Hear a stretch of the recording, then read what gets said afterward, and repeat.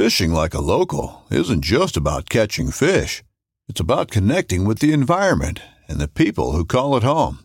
It's about hearing the stories and traditions that have been passed down for generations and sharing unforgettable moments with the people you meet along the way.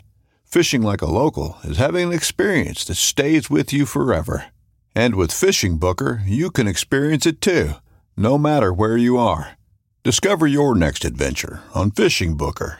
At Midway USA, we know the AR-15 is one of the most popular rifles in modern American history.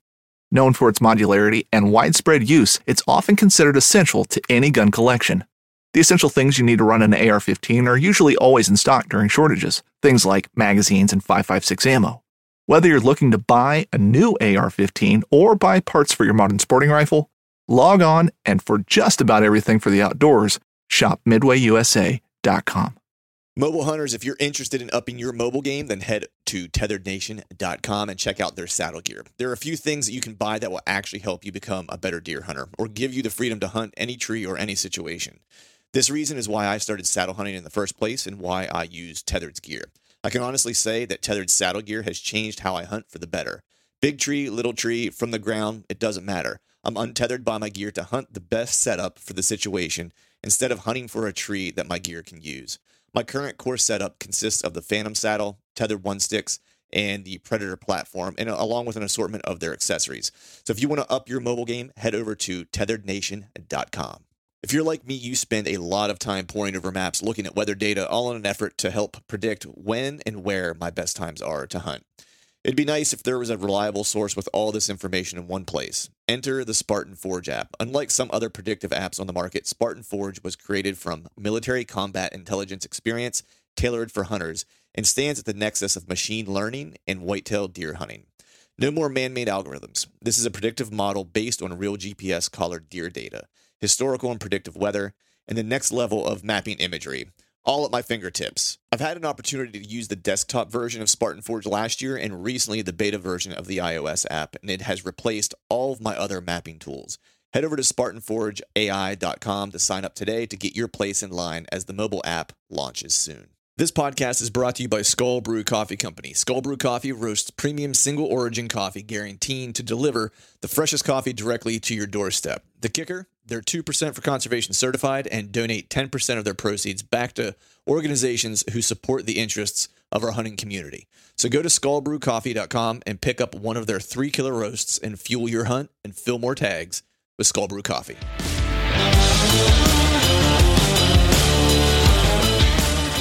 Welcome to the Truth from the Stand Deer Hunting Podcast, brought to you by Skull Brew Coffee Company. I'm your host, Clint Campbell, and you're listening to episode number 252.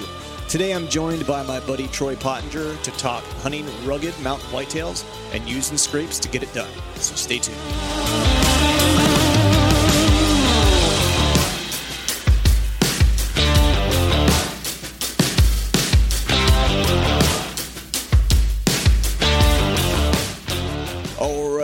All right. What is up, everyone? Happy Wednesday to you. Hope you are doing well. Hope you are feeling fine on this October, I don't know, what is this, the 18th, 19th, the 20th, I think, is what we're looking at.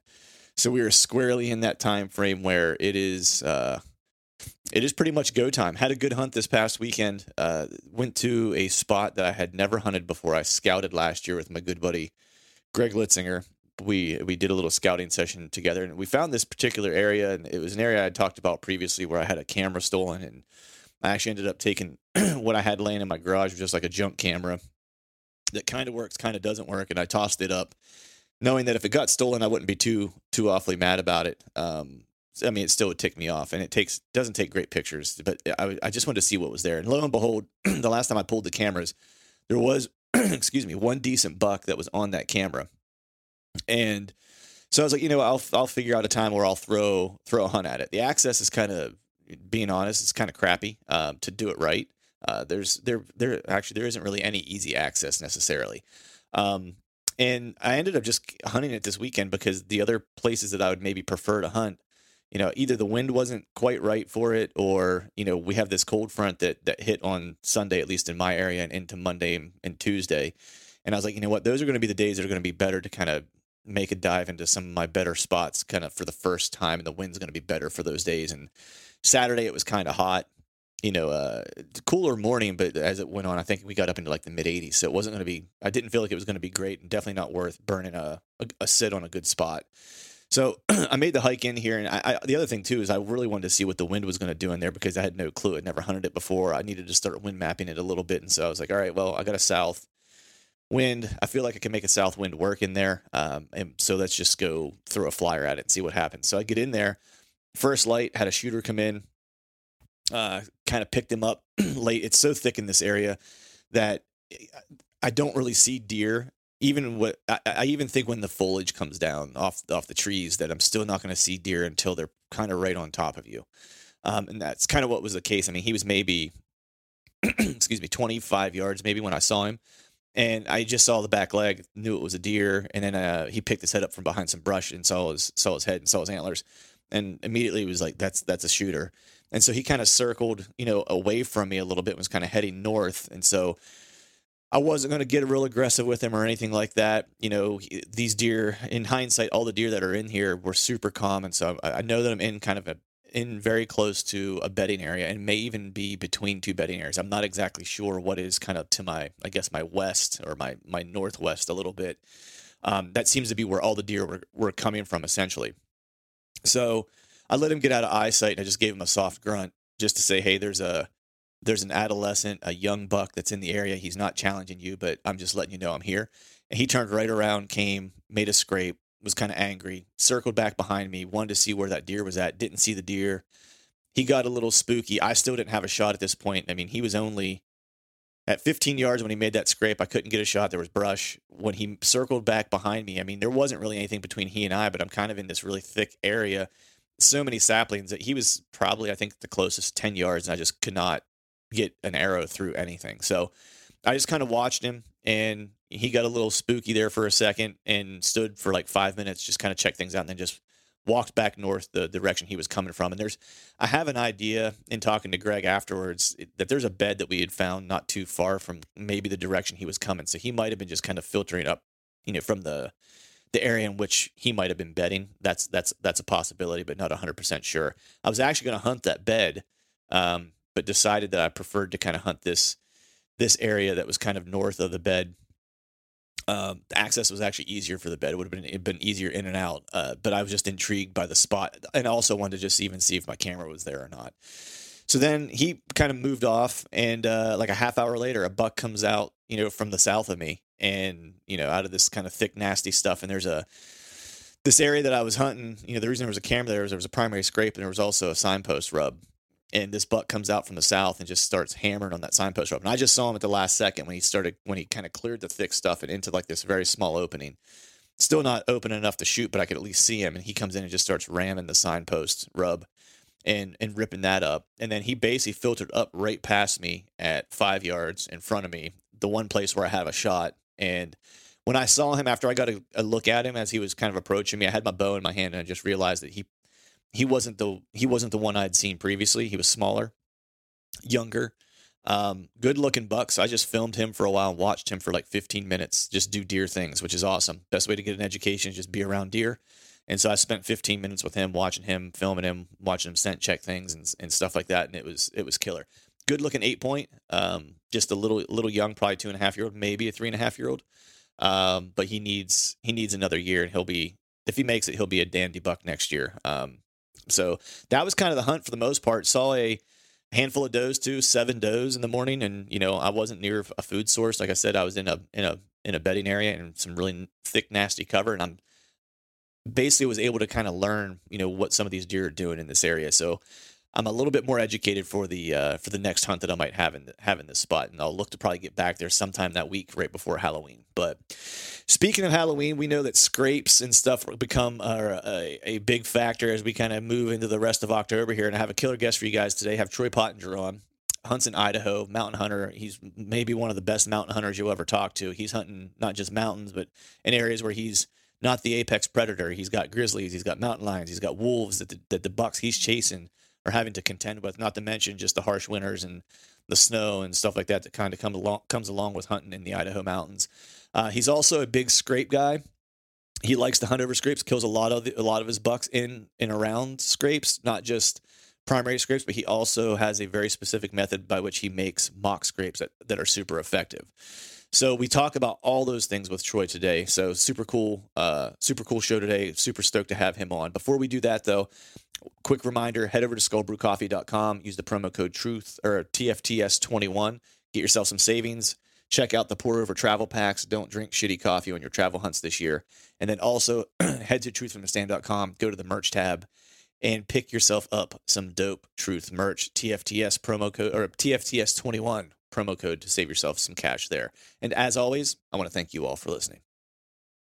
All right, folks, welcome back to another episode of the Truth from the Stand Deer Hunting Podcast. And today I got a gentleman on that I've been wanting to have on for quite some time. And, this podcast will come out here probably sometime mid-ish October, which is kind of the perfect timing to be speaking to none other than Mr.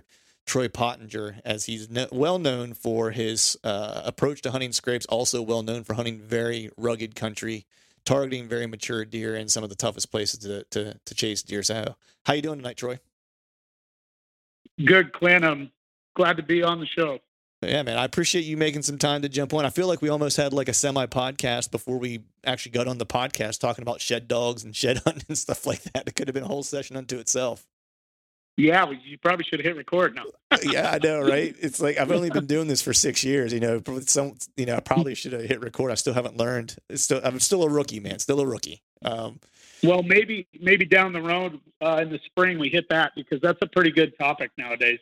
In the spring. For sure. Especially, and we'll get into this in more detail, but especially whenever you're targeting specific bucks, and I know finding sheds for you has been one of those things that's also helped kind of unlock where a mystery buck might be spending a lot of times, and becomes, a critical piece of the puzzle for you in many cases if you're able to get onto a shed of a specific deer you're chasing. So I definitely think we should cover that in the spring. Be happy to.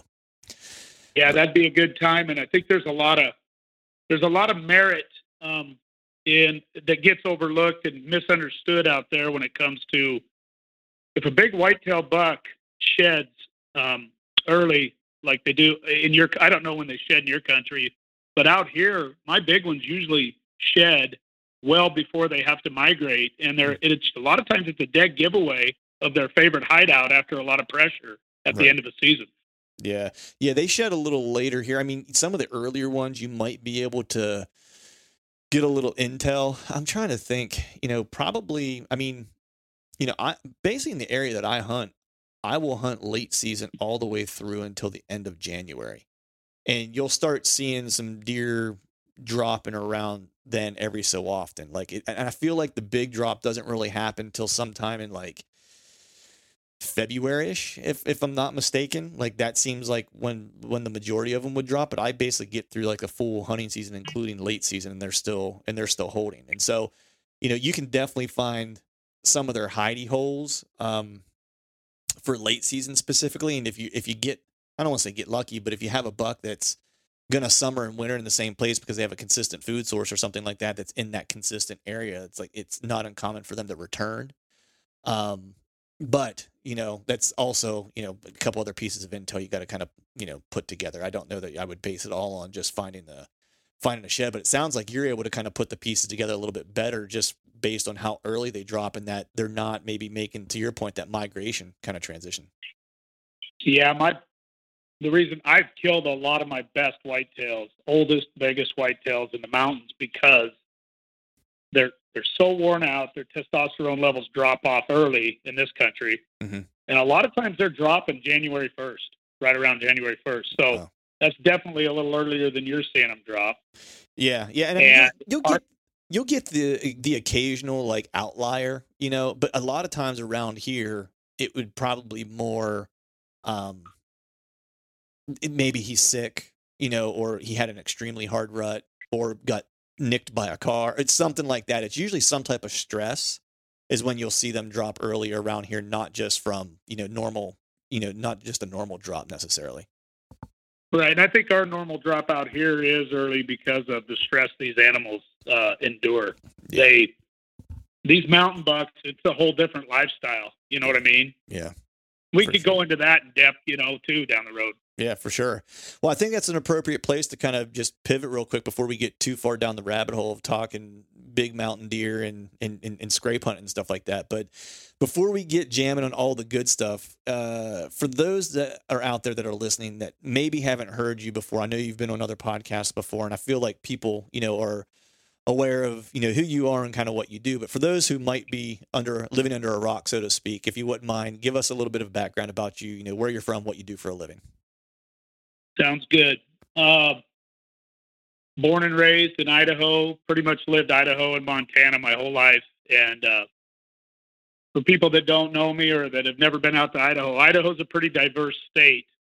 And I live up in the northern panhandle, Idaho, where it's a huge forest land country, stuff that runs up to 10,000 feet. The mountains are covered in timber.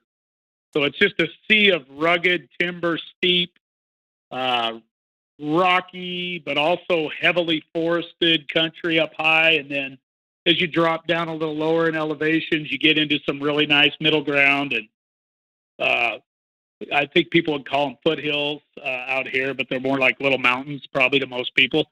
Right. We got our little mountains and our big mountains. Yeah. And then you get down into the valley floors of where I live, and it's just probably some of the nicest country on earth.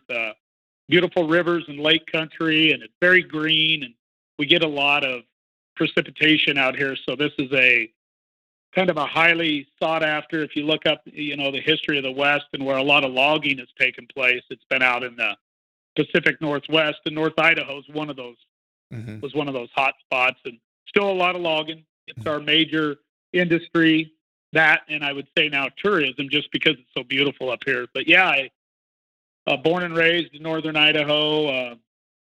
Spent some time in college playing football and going to school in Montana. So I really haven't left this area. I really never wanted to move anywhere else. Just I've been able to travel and hunt whitetails all over the country and in Canada, but I think the mountains have me for the rest of my life, and I'll just visit other places. I've been a teacher for 25 years, but I also grew up a logger's son, and I learned a lot from my dad through logging and owned my own business and have for 30 years. So nice. I've kind of done both. Teaching's my great fall, winter, spring job to get me through the rough months of the winter, and I love kids and like working with the youth, and coached a lot in the past. But I've always spent a ton of time in the woods too with my own business, doing all kinds, everything from logging to farming to. I do a lot of just construction now, where I help people kind of build their dreams on their property, if you will. Right.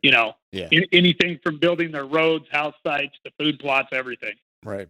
Yeah, that's awesome, man. I mean, yeah, I've not been to specifically where the area that you live in. I've been to western Montana and did some elk hunting there, and that country is, and I was down near the border of Idaho that's in the south there. And I know the habitat is quite different, I believe, where you're at from down there, because there it was almost like high desert, really kind of dry.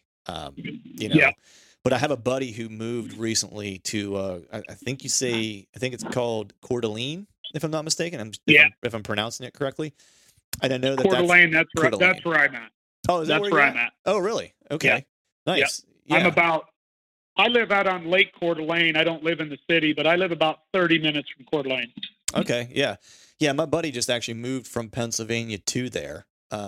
And this was his first. This is his first fall there, so he's kind of chomping at the bit to get out into the woods. And I haven't talked to him for a couple of weeks. So he's been out by now, I'm sure, but he's certainly enjoying like the fruits of the West with the hiking, the scouting, the elking, and the trout fishing, and and all the things that you guys have an opportunity at your fingertips, which is awesome. But yeah, it's a great place to get to hunt multiple species. And I mean, I love a whitetail buck more than anything, but elk hunting's really close right behind that. I killed a nice bull a couple weeks ago, early archery, and I've been chasing another one. I like to hunt multiple states, so I hunt eastern Washington, northern Idaho, and western Montana. I I try to do that annually.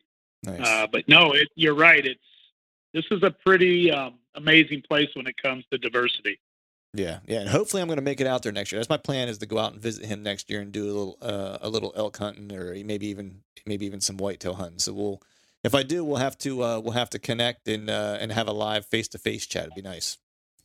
Yeah, I got the perfect sports bar to meet you guys at. Perfect, awesome. We'll watch some ball and throw a few back and talk bow hunting. It'll be perfect guy vacation for me. But no, that'd be cool. I think you're gonna enjoy it out here with your bud. Yeah, for sure. It's it can't be bad, man. I'm in the West. I'll be chasing critters with a bow in hand, so there's not too much could be bad. Be bad with that. But so I've followed you for a little while from afar. We have a couple mutual buddies. I know you're buddies with my friend Bo out in Pittsburgh, and I believe you're buddies with another buddy of mine, Ryan Glitsky, who's like a friend of mine that I do some scouting with and stuff like that. So I've kind of known and have followed what you've been doing from afar, so to speak, and know that you're hunting mature bucks, number one, mountain bucks, and you're doing it in some of the most rugged areas you could possibly imagine a whitetail would live. And in some places, people probably think that whitetails don't live in those areas if people aren't familiar. Tell me a little bit about the area that you're hunting specifically, like a little bit about, the terrain, the topography, the habitat, the vegetation, the things like that, and just kind of how diverse and rugged this area is. Well, the country that I hunt is from eastern Washington all the way across to western Montana through northern Idaho.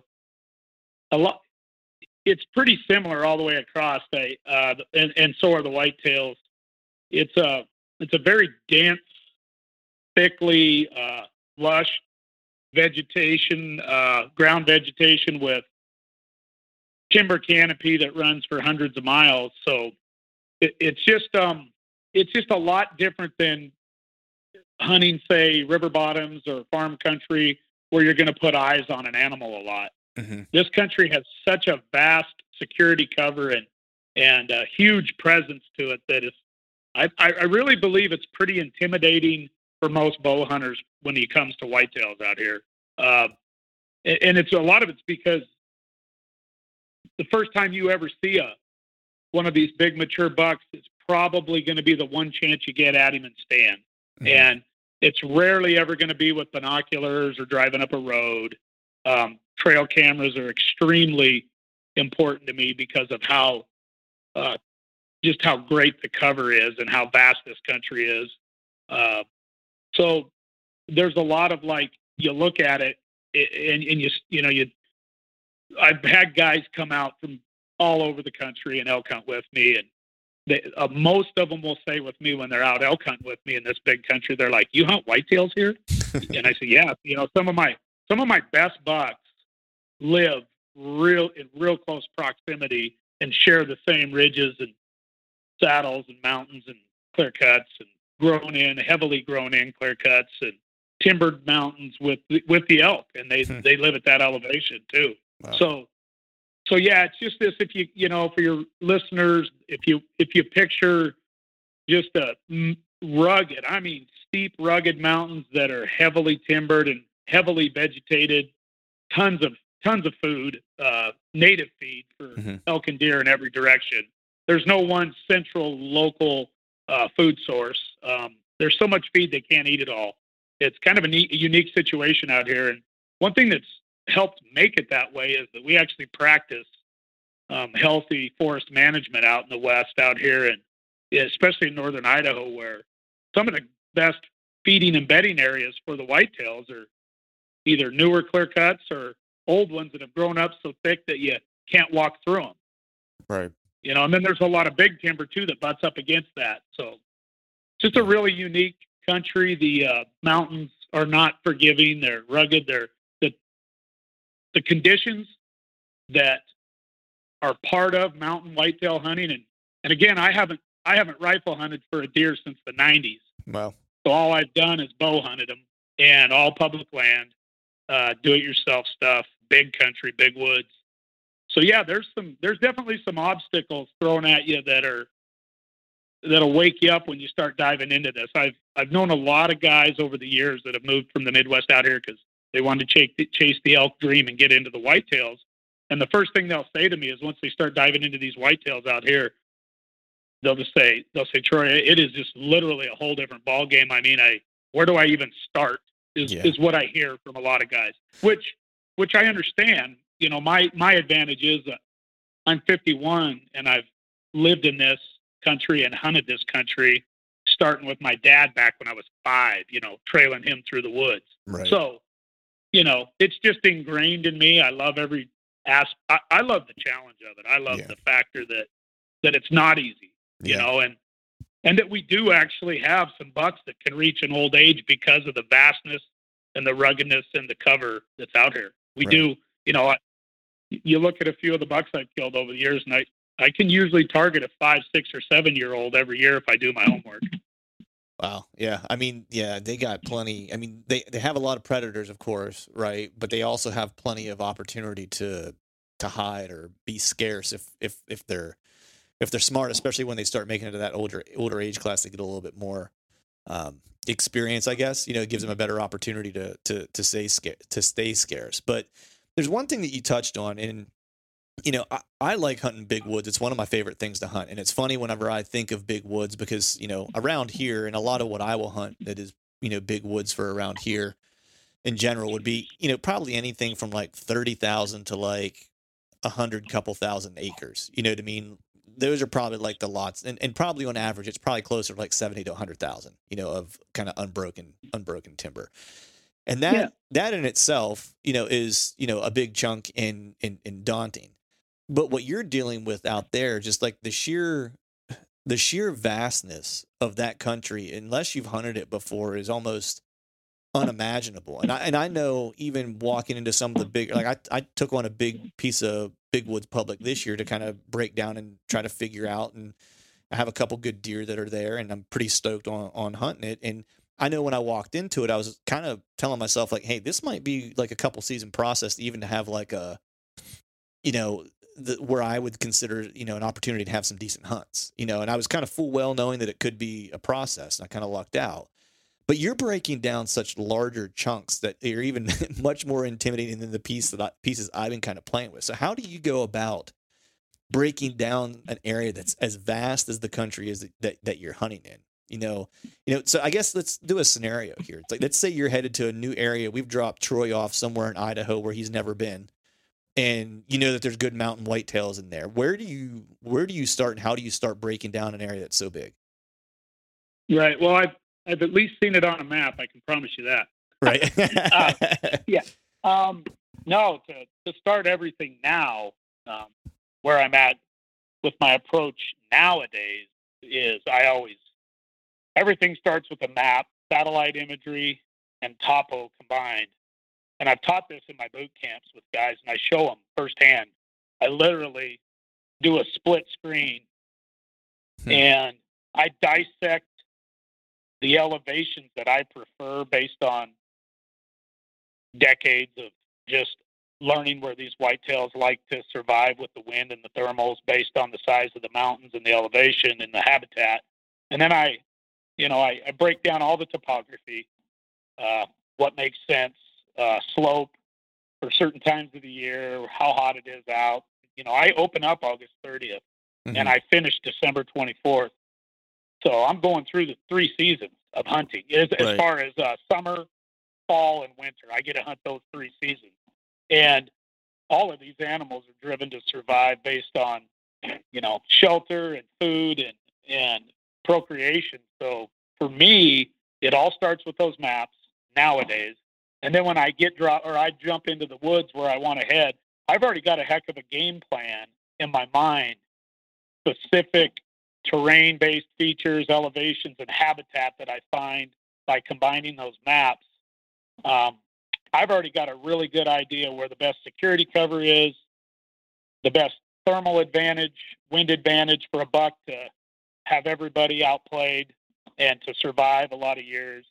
And then, of course, those terrain-based driven, you know, a funnel out here isn't anything like a funnel in Iowa. And I've hunted Iowa, and I've hunted the flat ground. It's nothing like a pinch. I mean, my pinch might equate to a specific long ridge line that runs 2 miles, but because of where it's located away from roads, I'll get a lot more daylight traffic through a couple saddles than, say, the guy 2 ridges over that's too close to a road and too close to noise. He'll get a lot of nighttime traffic, and his will look just as good as mine, habitat-wise. Right. If that makes sense. Yeah. So I dive in to a piece of ground. I've already broken it down extensively via maps. And then I go in and start looking for what I need to see as far as sign goes.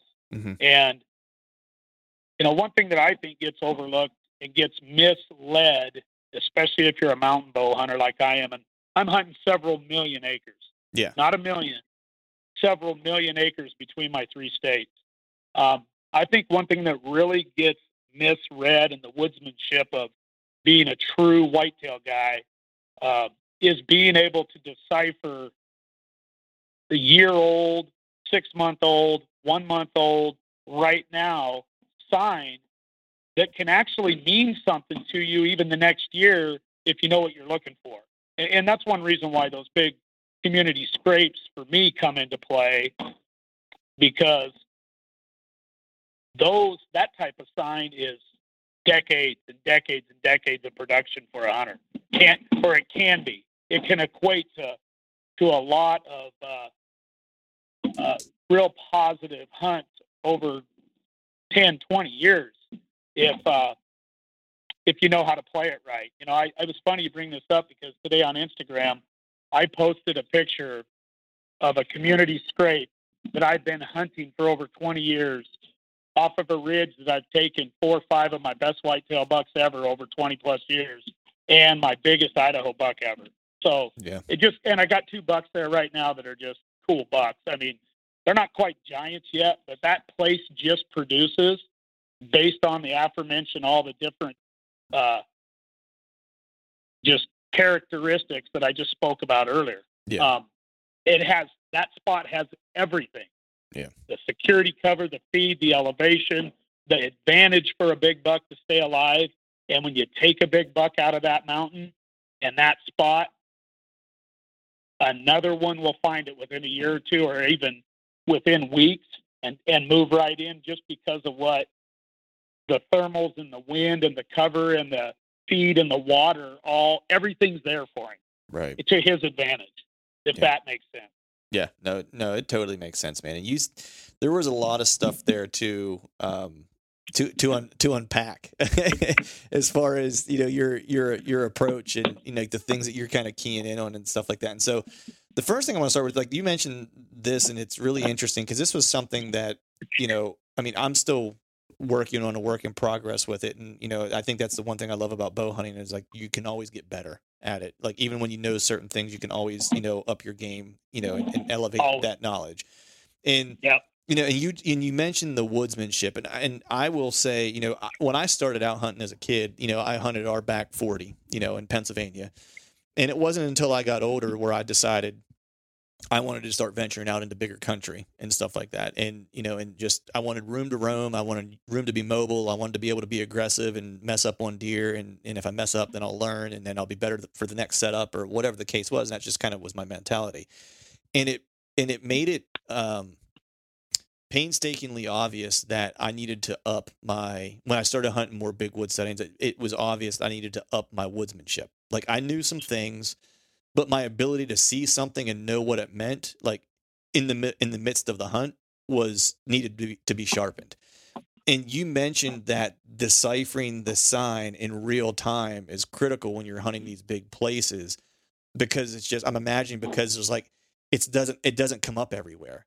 And so you have to really know what you're looking at. So can you kind of, I guess, talk about like deciphering, how old rubs are when you're finding them, and knowing, like, is this like huntable now or not huntable now? How are you discerning that? Well, when I go into an area, I don't even get excited about a spot unless I see a lot of traditional sign. Mm-hmm. Even historical, like, even if you see historical sign, like you're liking that, because you're like, this place is being used, even if there's nothing that's fresh, you're looking at it going, this is historically a place where deer want to spend time? This is what I want to see. I want to see more than just historical. I want to see traditional historical sign that shows me years and years of a big whitetail liking this area. Mm-hmm. And then I want to see right now signs saying they're still there. They're here right now. Right. But I want to, because what does that tell you about a great mature buck hideout area? That tells you that the deer will teach you everything. Mm-hmm. And I think what a lot of guys miss out on is everybody wants to jump into the latest trend mm-hmm. or the cool new catchphrase or dive into something that's a hot fad. But the truth is, if you, in big woods, in big mountainous country like I hunt, the only thing that really works is what the deer show you and tell you. Yeah. And they'll let you know if you stop and really pay attention and break down and decipher old sign, historical sign, traditional sign. I mean, I always look for trails that look like they've been there for decades. Mm-hmm. And I'm not saying they're going to stand out like a sore thumb. Yeah. Because a trail in the mountains with a low deer density isn't going to look like anything in the river bottoms that has 50 deer traveling it all the time. Exactly. Yeah. Do you hear what I'm saying? Yeah, 100%. So I'm looking for that, and then I'm looking for those rubs and scrapes. I love finding trees that or an area that's just got all the habitat a buck needs to not have to move and hardly even move during the day. And then I'll find rubs that I can tell are 20, 30 years old, all the way up to very fresh. There's a big guy or two living in the area right now rubs. Mm-hmm. So it's putting all of those pieces together. You know, the scrapes are positioned in accordance with where the doe family groups overlap his big core area.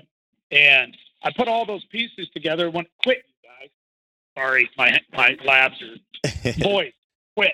Sorry about this. That's all right. Hey, they just wanted to join. They wanted to join the fun, man. It's all right. Oh, yeah, they're playing with an antler. Boys, quit. Anyway, so back to... I'm looking for all of the pieces of the puzzle of the big picture and not just right now and not just historical. I want to see it all because it tells me those bucks have a reason for wanting to stay there. Right. And there's a reason why they continue to reload in that area. If that comes across, you know, I'm looking for those bucks that like to reload those areas that get reloaded year after year after year. And it's because an old whitetail buck in those woods has everything he wants to his advantage. I also break everything down and literally walk in on my first scouting mission. Doesn't matter what month of the year it is. And I'll scout a piece of ground. I don't care what month it is. I break it all down based on how the predominant winds mix with the everyday thermals based on every slope in that country, because all the winds and thermals work a little different on slope. And I'll break all that down ahead of time, and I can pretty much pinpoint, usually within 400 or 500 yards of where a big buck's living. And then I'll go into that area for the very first time on foot and actually get to see it firsthand. And usually it comes to fruition. I'll go in there. I'll either find his big scrapes, I'll find where the does are using the area. I'll find where he's usually elevated in his position, and I'll either find a big community scrape in there or I'll place one. And within 2 or 3 days, I can usually get a good one on camera. Rarely anymore. And it used to not be this way. Mm-hmm. It took me decades of trial and error, making mistakes, striking out, to where now I just kind of go with some absolutes that I have to have. And when I do that, they show up and they're there. And I also play a biological game with them with scent. I trap whitetails. That's what I do. Right. I'm a trapper. Right. But I'm not catching them with a foothold. I'm using their biology to come to me and check me out because they think I'm a new dude in town. Right. Yeah. And I mean, when you mentioned, and that was the big thing for me, and I think for any, bow hunter that's serious, when they start letting, the woods come to them to a degree. Yeah. it starts to make all the difference in the world, because you start to see things through the deer's eyes a little bit, as much as you can. You know what I mean? Absolutely. And that's when, for me, like, the big woods started making more sense, because, the hardest part, I think, for me for the longest time was, and I'm still a work in progress, and I fully admit that, was walking into like a new place. And, it's been my experience. I'm curious to, hear, what it is kind of in Idaho, but I'll go to some of these places, and I mean, the sign's not all over the place. It's almost localized, and there's just not a ton of deer. And if they are moving, they're moving in very kind of specific areas where the food is at, like, because there's just not food everywhere necessarily. In some of these places where I'm hunting, it's like some of it's almost like, this upcoming concert season will be all about the boots, and Tecovas is your stop for the best in Western style. Tecovas has seasonal and limited edition offerings this spring and summer, including men's and women's boots, apparel, hats, bags, and more. All Tecovas boots are made by hand in a time-honored tradition with timeless styles that are always on trend. And Tecovas has first wear comfort with little to no break-in period. It's hard to find this level of comfort paired with this level of style. Stop by your local Tecovas store, have a complimentary drink or two, that's WCB style, and shop new styles. The smell of fresh leather and friendly staff are at your service. Many stores even have leather custom branding to make your boots truly personalized. And with regular live music and events, there's no in-store experience like it. If you can't make it into a store, just visit tecovas.com. That's TECOVAS.com. They offer free shipping on all boots, as well as free returns and exchanges, and ship right to your door. Go to tecovas.com and find your new favorite pair of boots today. just like pole timber where there's like a ton of canopy, and then you'll get into pockets of where there's cuts and things like that where there's obviously where the food is, and it's very kind of localized, and you'll run into like a smattering, a sign in those places. And so some of the places you would look at on the map, and that's what I had to start learning, you know, and as I learned it, I was able to more quickly find deer, was that some of those classic places on the map that you would look at it and go, man, bet you there's deer there. But in the big woods, it's like, well, do they have all the other stuff there aside from like that terrain feature that suggests that they should be there? You know, because that became the more important piece, was like, how many of the variables can you get together in one place? That was where you were going to find them, because they were just traveling either they weren't traveling a whole lot because they had everything, or they were traveling such long distances, they were almost nomadic. So trying to figure out the travel route was near impossible in some cases. Do you kind of have the same experience out there? I do, but I don't run into the more congregated food sources because the vegetation here is everywhere. Right. And so what I run into is I make sure the feed is there, but it's almost everywhere. Pretty much you can find really good feed if you know what slopes to check and look for. You look for the right terrain features and you find the right feed. So what I run into more is that security, that wind advantage, that security cover. And one reason I run into this more than most, and it's solely because I'm going through an SD card right now. We're sitting there talking, and I've got 5 bears on it, a mountain lion within 5 days. Nice. And I haven't got 10 different times a coyote or 2 have come through. So if you look at the scenario I'm dealing with heavy predation. Yeah. I get as many predators. I get more predators on a camera a lot of times than I do a mature buck by far. So what's the number one priority for my bucks to survive? Security, wind advantage. Not just a wind advantage for a human. I'm probably the least of their worries when it comes to a lion or a pack of wolves. Right. But they always have to have an advantage to stay alive when I'm hunting. I'd say I'm hunting a buck if I'm fortunate enough with my work schedule and days off to hunting max 10 days a season, 15 at the most. Right. And that's half day sits a lot of times because I have to go to work. But anyway, all that to say, I got this lion on camera right now at one spot, which is good for your listeners to hear, that's in there every week. And that's a lot for a mountain lion. Yeah. But that whitetail that's in there with him right now that I have on camera that I'm thinking about hunting, he's got to avoid that guy. Yeah. So, and not just leave and not just take off and leave. 2, 3, 4 miles away, which he might. But my point is a little different when it comes to the scenario that I have to tackle. So I'm probably keyed in a little more or less on centralized food sources because my food is everywhere for the most part. And I'm keying way more in on that bulletproof security wind advantage that buck has. He's literally evolved into this survival machine that he knows where he has to be to stay alive from the predators. Right. And then I got to get in there. I got to infiltrate that. And I've got to be able to beat him at his game where he's beating mountain lions and wolves. I got to be able to, kill him at 15, 20 yards. Right. You mentioned slopes and kind of understanding slopes and prevailing wind and what those thermals are going to do. And like you've played that game long enough to where like you can, basically look at a map and go, within a couple hundred yards, know, where you're going to be in the ball game at. I guess give me an example of like, what direction facing slope with what prevailing wind, like how would you kind of break that down and how do the thermals play on those different slopes? Yeah, I get a lot of south and west winds. So when I get up high on ridges and, I'm getting in the mountains, really the only place you can get a consistent, at best consistent wind is up on a ridge. You're not going to ever get a real consistent wind out on a bench or on a big flat because anytime you have terrain around you that's higher than you, the wind is going to bank and swirl no matter what in the mountains.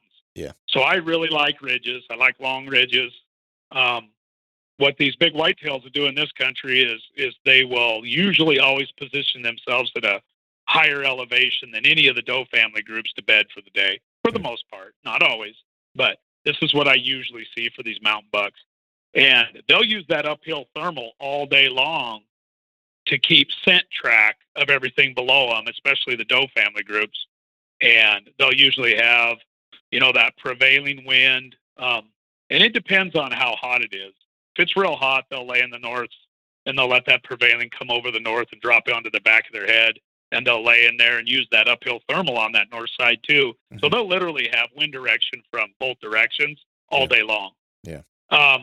But, my point about that whole thermal change and slope change is that if I'm hunting a buck on a south side, that thermal is going to pick up a lot earlier in a morning direction uphill than it is if I'm hunting him on a north side based on what he's doing. Yeah. And every buck is different. Every buck, bucks are a little different. Some bucks prefer a cooler bed and a more thick cover bed, not quite as much feed. And other bucks like to bend out around and bed a little bit more in the southwest or the southeast just to have a little better access maybe to, an easy bite to eat.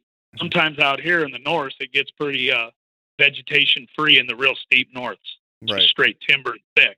Yeah. Anyway, all that to say, I'm playing every individual buck that I find and start breaking down his movement. And I run video and I run a camera on video always, long extended video.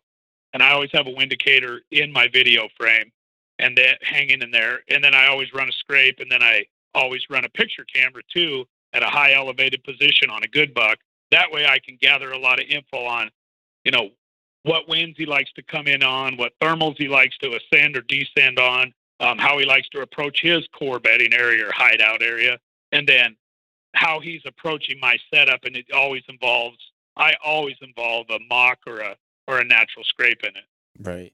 Man, that wind indicator is a slick move, man, because, just looking through trail camera data and I'll use like different, programs or whatever to kind of to pull in, data to kind of, I guess, wind map the deer and their travel, and I'll aggregate them and things like that. But you and I both know, I've walked into a place plenty of times that I was unfamiliar with a prevailing wind and kind of like, all right, my thermal's going to do this, my prevailing is this. And I walk in and the wind is doing completely the opposite of what you would think it was supposed to do in that area, Exactly. And so, and that's why I run those wind indicators, because when you walk in and you've read what the prevailing is, you're sitting there looking on your phone and the prevailing says one thing, but you've got mountainous country, banking winds, you got to walk in and break it all down based on what that actual spot affords you, what it really does in there. So there's times where I'll walk in and it's a west wind or a south wind like normal, but at that specific spot, based on everything, all the terrain around me, I'll have to say, okay, this is what a west wind does to this spot. Well, I actually get a push out of the south because how it banks, or vice versa. And then I combined the thermal push, and I get some pretty heavy thermal pushes in this country that a lot of times will literally they'll strong arm the prevailing if the prevailing isn't 7 or 8 miles an hour or more. Yeah. So I deal with all that. I break all that down. But the key is having that target deer rolling in, say he's checking one of my scrapes. I've got that wind indicator in my view in the video, and I'm watching him very closely how he approaches that based on what the actual wind is doing right there. Right. And then I can cross-reference that back here at home and say, yeah, that was a southwest prevailing wind that day, and that's how the wind was working that day. Right. So then I know that for a future hunt if I'm going to go try to kill him there. Yeah. No, it's such a good idea. It's something I'm going to actually start doing. It's funny you mentioned about, how in some areas that thermal will just kind of drive the wind. And it was a happy kind of accident to a degree. It worked out in my favor, actually. This past weekend, I was hunting, and I was actually hunting close to some water. And especially in the morning, I didn't kind of account for it. We had a pretty good temp drop, and I was hunting close to water. And so the air temperature was kind of cooler in that the water isn't real deep, and so it didn't have a whole lot of time to necessarily cool off, relative to the ambient air temperature. And so when I set up, I was like, man, I'm going to have a really iffy wind here, and I'll probably work for about the first 3 hours of the morning, then I probably got to get out of here. And as I was sitting there dropping milkweed, I could feel the wind, what was supposed to be my prevailing. I'm like, man, that's not the prevailing. I'm just paying attention to my milkweed. It was just sucking toward that water, where that water was drawing. The thermal pool was headed toward that water.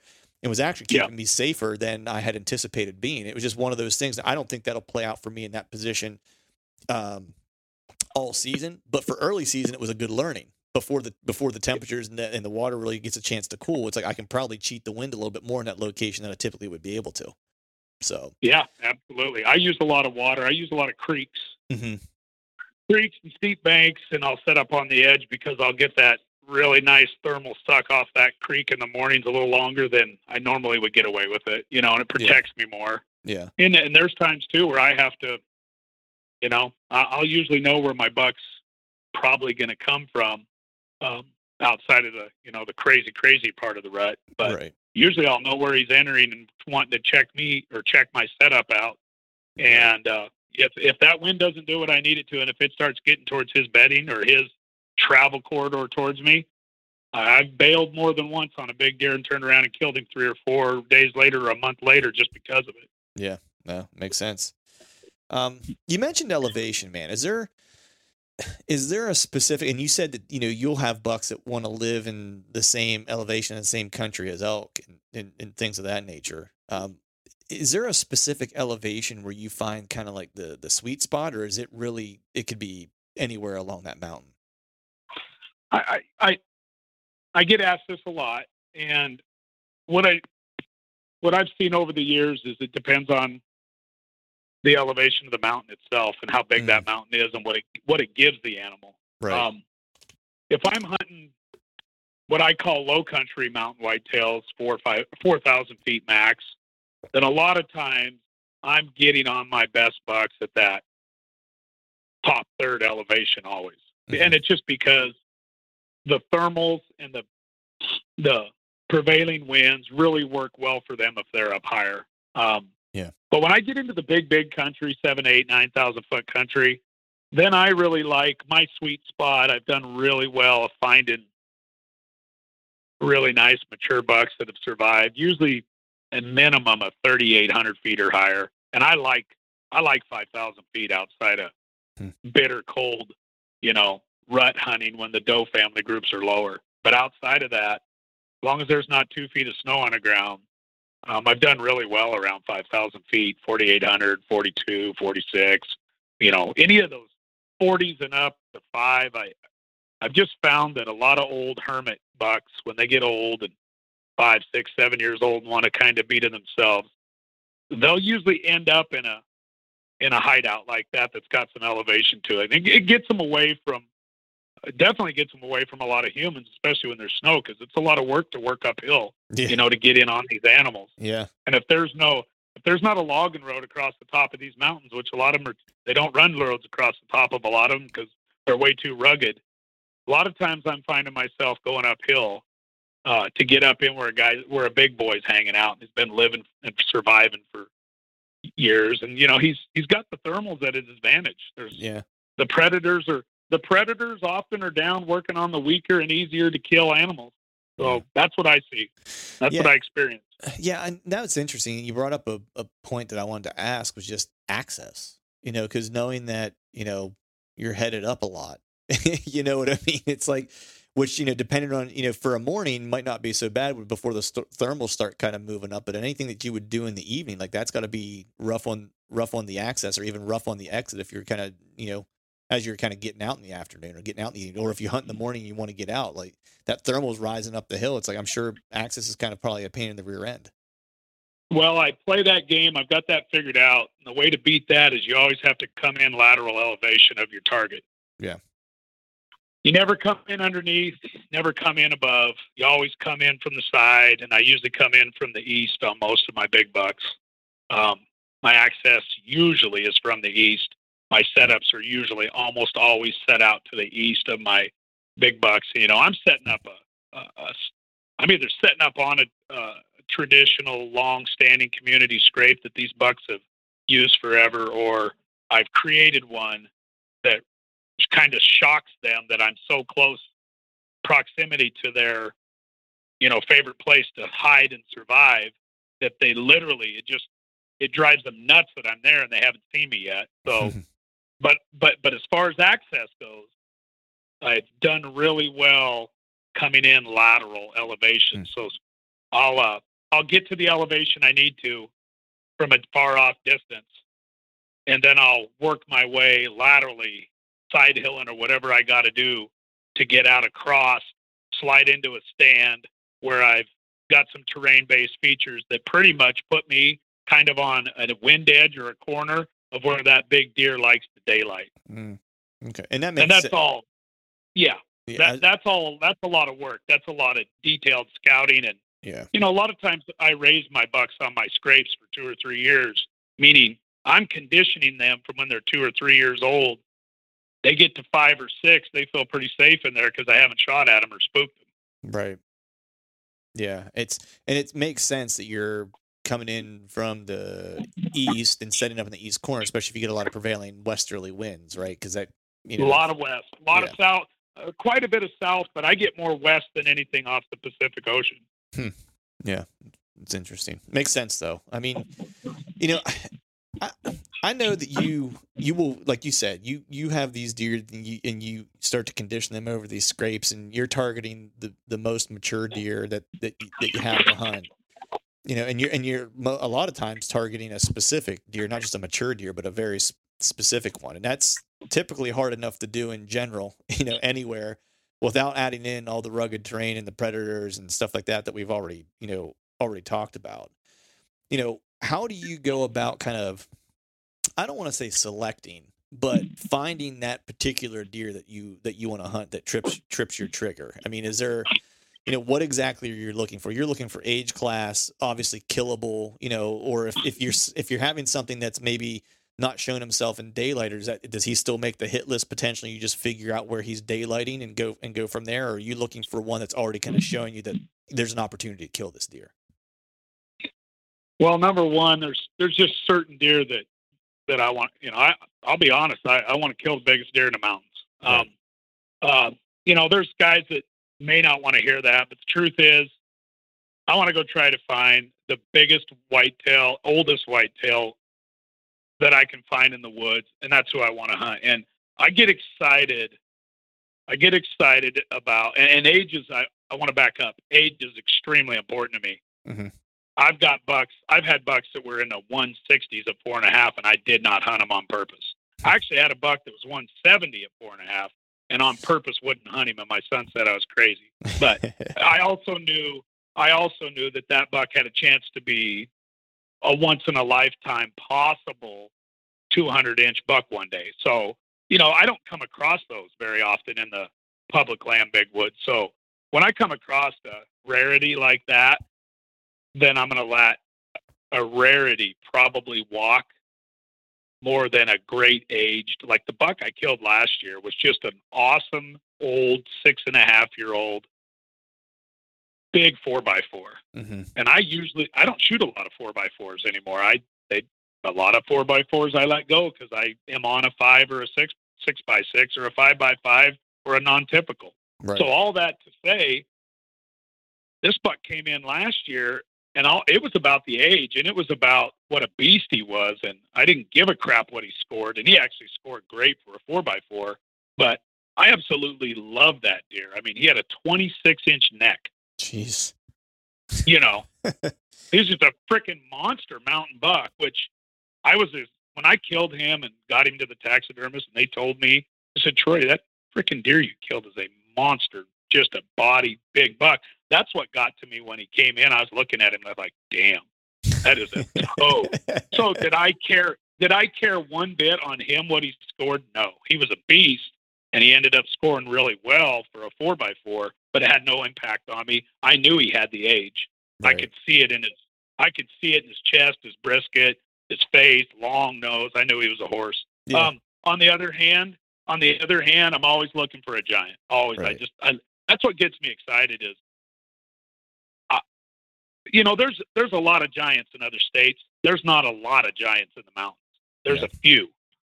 And for me, I like chasing that rarity, that really hard to kill combination of old hermit survivor plus his headgear is pretty amazing. That gets me fired up. I like how our big mountain bucks in this country actually, I don't know if you've ever looked at any of the bucks I've killed, but carry good mass. Oh yeah.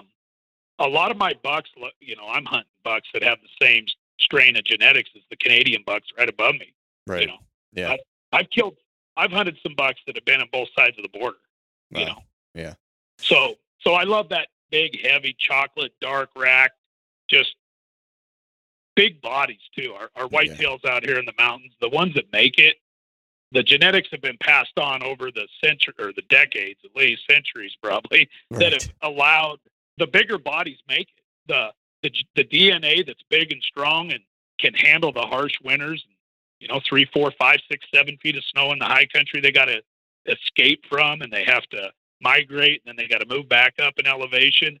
Those genetics are out there. We just don't have big numbers.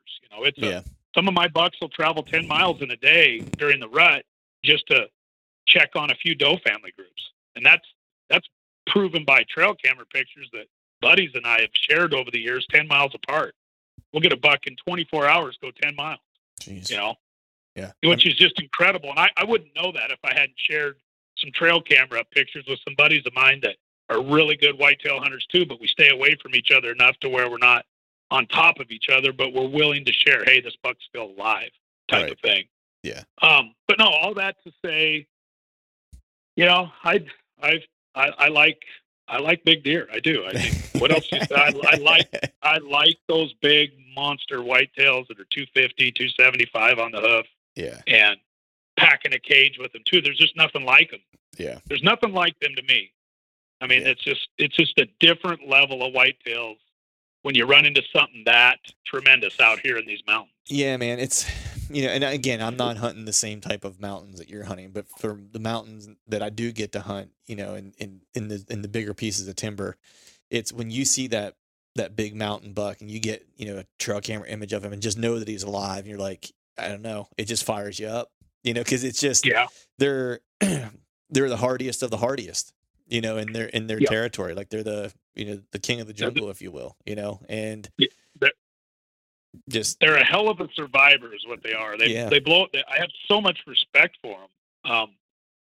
They beat me more. They beat me more than I beat them. They do. For sure. And it's just the opportunity to battle wits with them is just the part that I just dig it. It's just, and sometimes, I talk about this too. It's, at least where I'm at in my journey of hunting, mature mountain deer, is that if I can battle wits and get within range, I maybe don't even get my bow pulled back, but I beat him, and I just didn't get the shot opportunity. Like I'm like, okay, I won that round. I didn't win the war, but I won the battle. It's like I was there, he was there where he was supposed to be.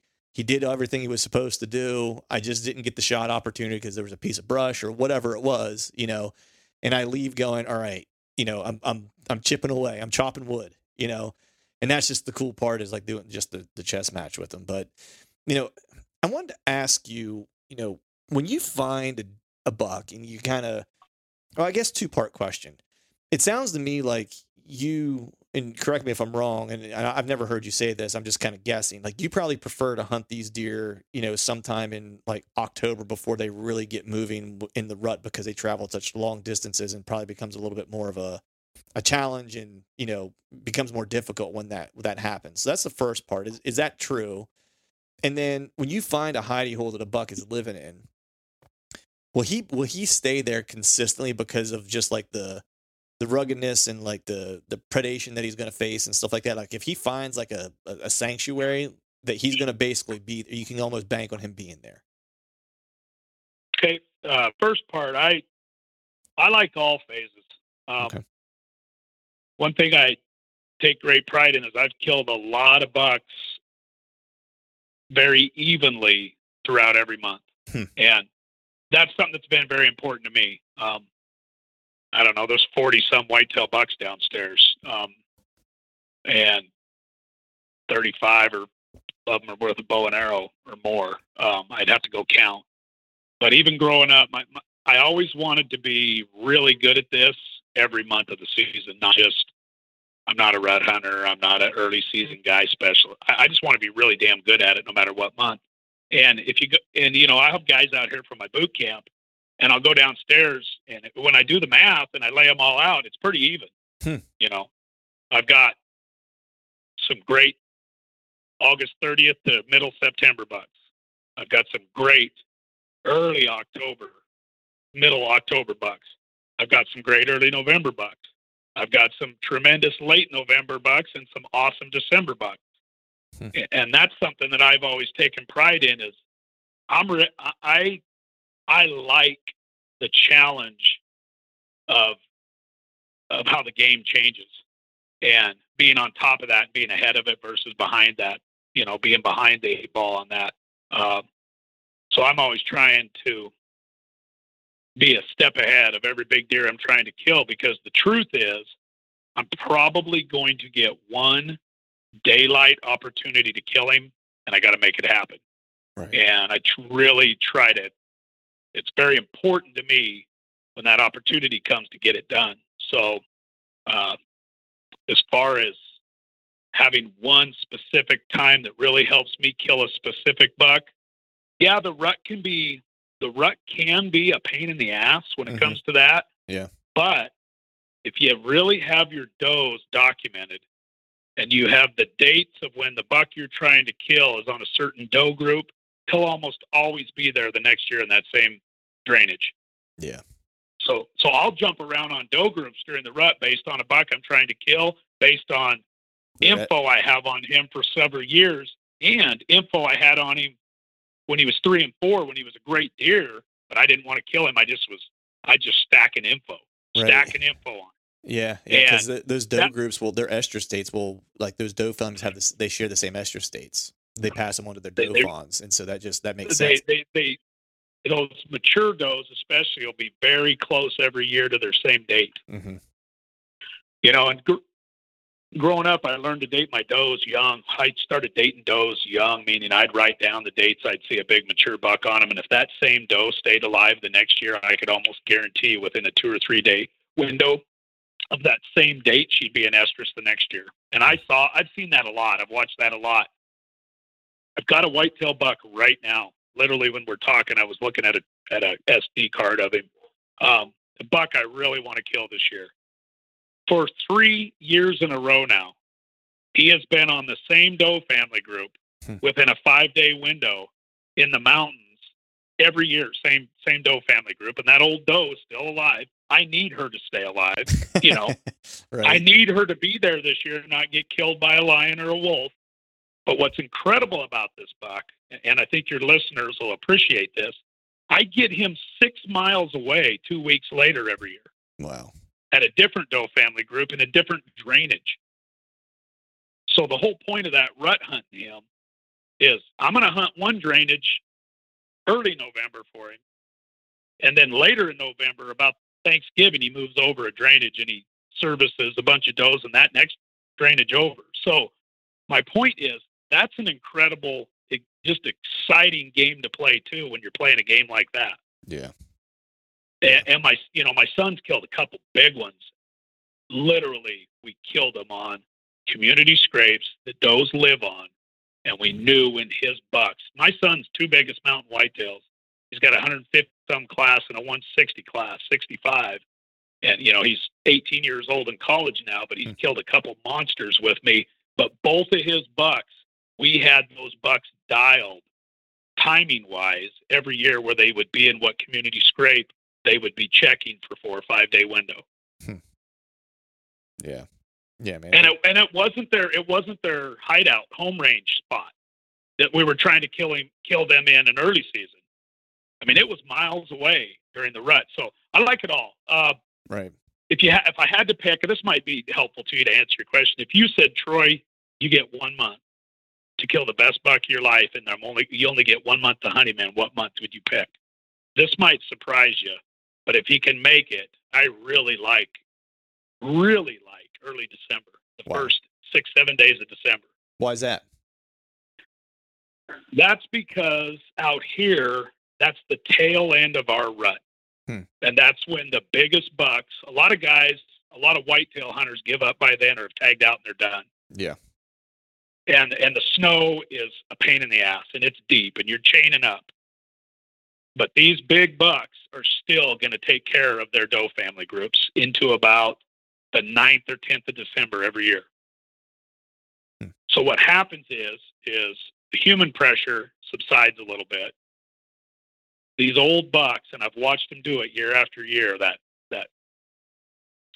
first, second week of December, they start to, they're wore out, they're tired, they're beat up, and mentally they're wore out. In my opinion, they're a little more susceptible to a mistake. It's a little easier to get in on them when there's not as many rigs in the mountains driving around, making noise, and, letting them know here comes the hunting army. I feel like it's a combination of factors. They're hungry, they're tired, they're wore out. I believe they make more mistakes, but they'll still check those scrapes and they'll still make sure every last doe is covered. And a lot of times, my biggest, most hermit-like, very nocturnal bucks that choose not to do anything till nighttime, literally won't do anything till nighttime. They'll play it that safe. Wow. They'll just lay in their bed. They'll just stay put. And trust me, I'll be set up close to them to where they just time it by the dark. As soon as it's half hour after dark, they'll go rut all night, and then they'll beat feet back because I'll pick them up on 2 or 3 community scrapes that I have set up in a drainage, 3 and 4 miles. They'll do a big round through the night, go do their thing, and if they get on a doe, they stay. But if they don't, they'll get back to their bed, and I'll pick them up ascending to their bed 4 o'clock in the morning or 5, and they'll get settled in for the day, and they'll just hold tight. Well, what happens in that late season, the tail end of the rut, last few does, I'll see them throw caution to the wind just a little bit more to move in daylight. And that's all I'm looking for is that daylight movement, Yeah. Are they more skittish? Sometimes, yeah, but they're wore out too. Yeah. And I really feel like they're so wore out that a lot of times they'll make that mistake. And I've caught some dandies early December. I mean, some old guys. My oldest bucks I've ever killed have all been late November, early December, or September 1st, right around the 1st. So it's a little give or take. Right. Yeah, that's interesting. And then what was the second part of your question? The second part was you started kind of getting there a little bit, but when you find a buck's hidey hole, like his bedroom or whatever, Do you find that they are pretty consistent with that particular bed or that particular bedroom, if you will, if not a specific bed, that, you know, once they find something that they like, that's going to give them that security cover that they want to stay away from predation and so forth, you know, and they got the wind in their advantage, are they pretty consistent in that hidey hole? Or do you find that, you know, because I know, like for me, for example, and these mountains aren't nearly as big, so it's probably different, but, you know, they might have a bedroom. It might be a couple acres or whatever the case might be, but they might kind of, you know, wind shift around like the ridge or in different kind of areas based on what the wind is going to do, you know, because they just don't have enough security in that one place, and there's like wind-based bedding or whatever the case is. But do you find, like where you're at, because it's, you know, when they find like a spot that works for them, are they less inclined to leave it, I guess is what I'm asking? First off, all of my old deer have a pattern, or the older bucks, they have that summer bedding based on feed, heat, trying to avoid heat, get water. I mean, we out here in the West, we burn up with forest fires. We have drought. I mean, it's a pain in the ass in August, September. Once we get the rains and all the hunters start hunting, and the elk hunters are in the woods and the whitetail hunters are in the woods right now, my bucks all relocate to a better preferred security area to where they're not getting bothered as much by humans. Mm-hmm. And then October rolls around and the rut starts coming. And at the end of October, they really start picking up their movement and range every day of how far they'll move, and start checking on early does and all that. Then their beds completely can change. Will they travel all the way back in October to a really good bedding security area? Yeah. And a lot of my areas are 70, 80, 100, 200 acre area where they want to bed on one side of the ridge one day they can, or bed on the other side, or they can move around, you know. And one reason they do that, and I believe they do that, is they don't want to just sit in one bed every day. That doesn't work with predators. Mm-hmm. You're a sitting duck if you just sit in one spot every day. But what they'll have out here is a bedding zone that they like. Got it. For a specific time of the year, dependent upon heat, food, water, and of course the rut coming. Yeah. Once the rut hits, what my bucks do is they camp out in different spots based on doe family groups that they want to service. They'll camp out, and if I get a buck that's I call him a homebody, he'll pretty much just service the does in his area, and he'll come back to a real sound bedding zone. But I also get those bucks that are big roamers, mm-hmm. and they'll literally go camp out in different areas to service does. And then once that slows way down early December, then he'll probably come back to his most preferred safe zone, if you will. Right. So some of it depends on a buck's personality, his demeanor, and then obviously what kind of pressure he gets in a specific area that year.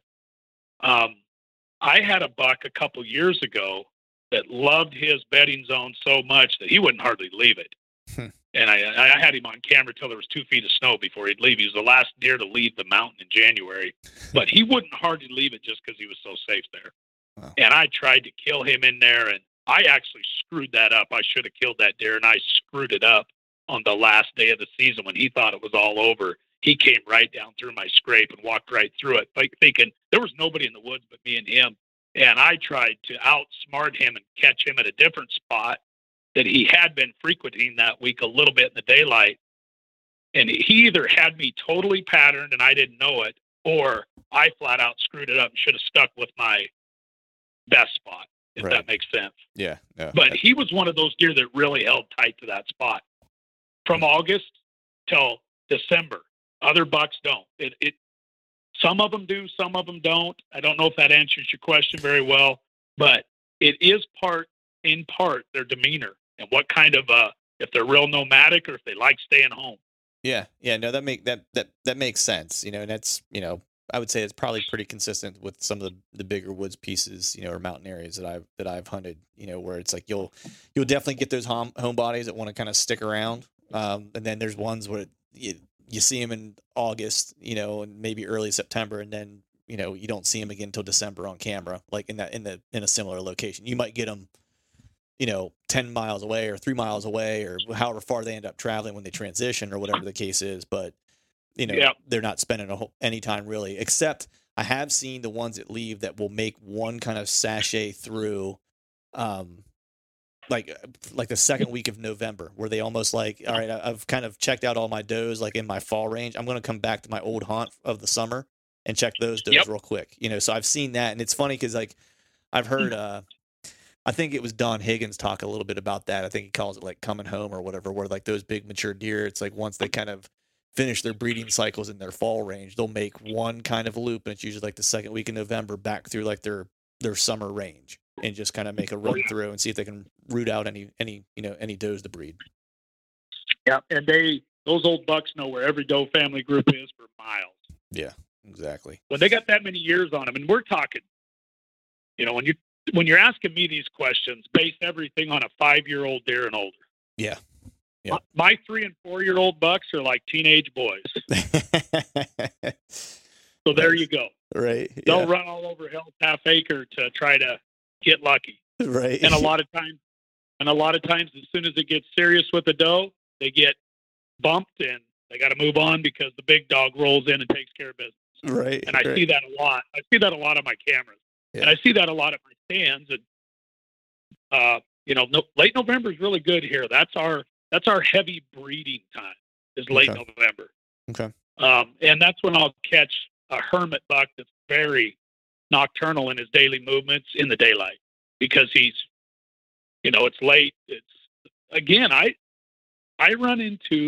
definitely run into some help when the conditions get rugged and nasty when it comes to snow and hard to get to places. That does help. Right. Yeah.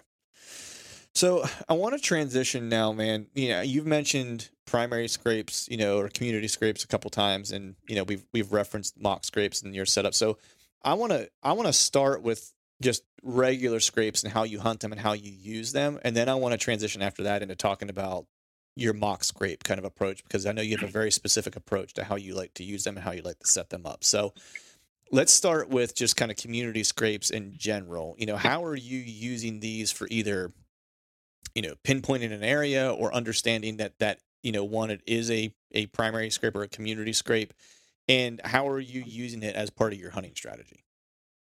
Okay, first, I think to be fair to the listeners, because there's so much verbiage out there in the world about scrapes, that what one guy might think is a community or a primary isn't even close to the same, or they're exactly the same. So for me, and I've been a community guy for forever. I mean, before I even think people said community scrapes. Right. I was talking about.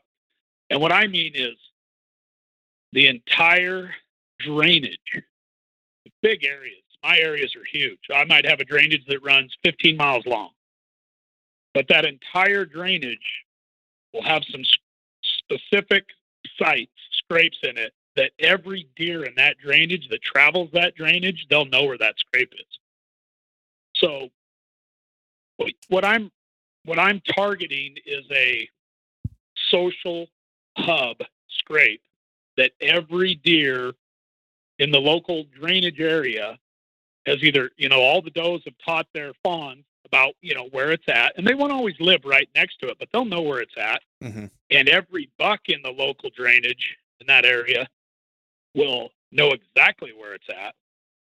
And a lot of that has to do with the fact that my deer densities are lower. Mm-hmm.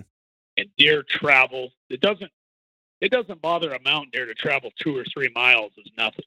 That's just a hop, skip, and a jump for them.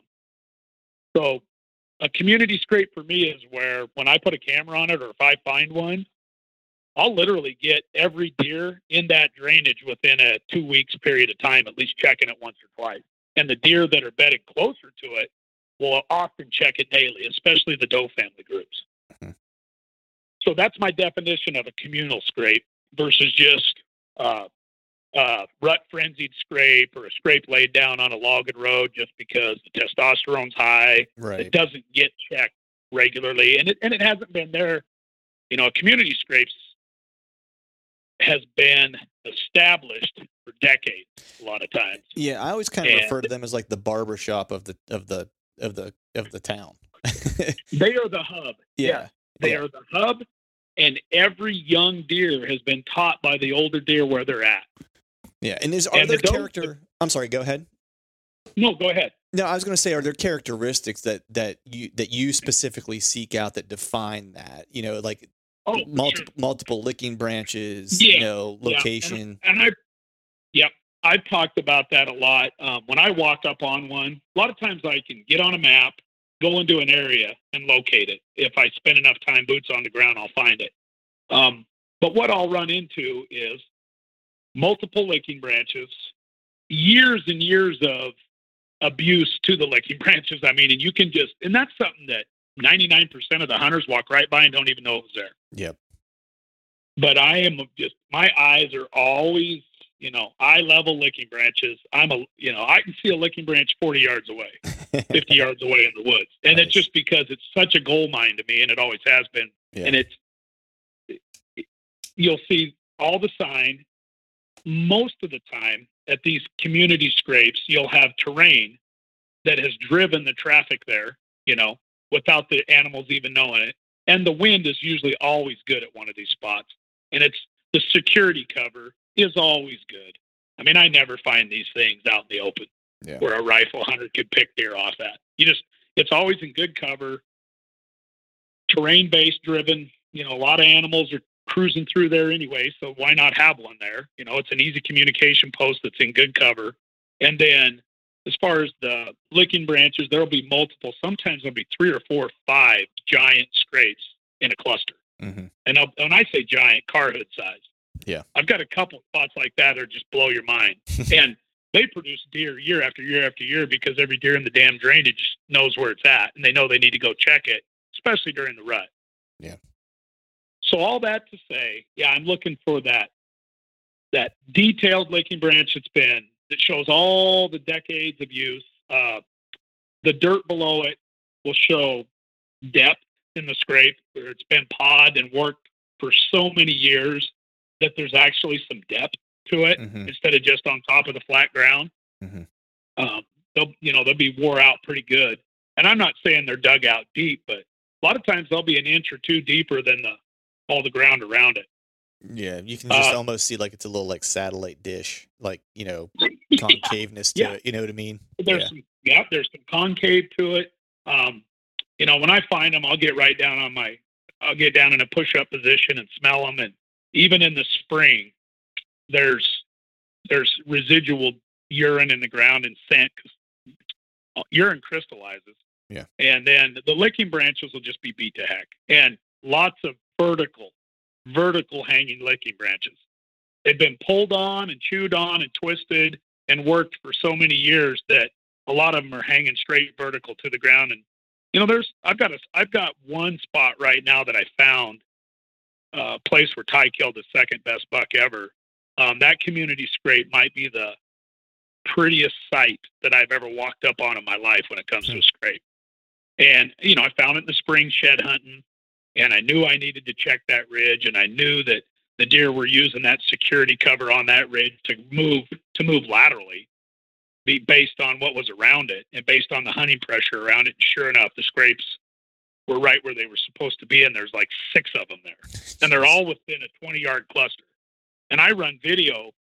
Anybody's ever looked at my YouTube? I don't ever post anything that I'm trying to hunt right now, but I'll post all the past stuff.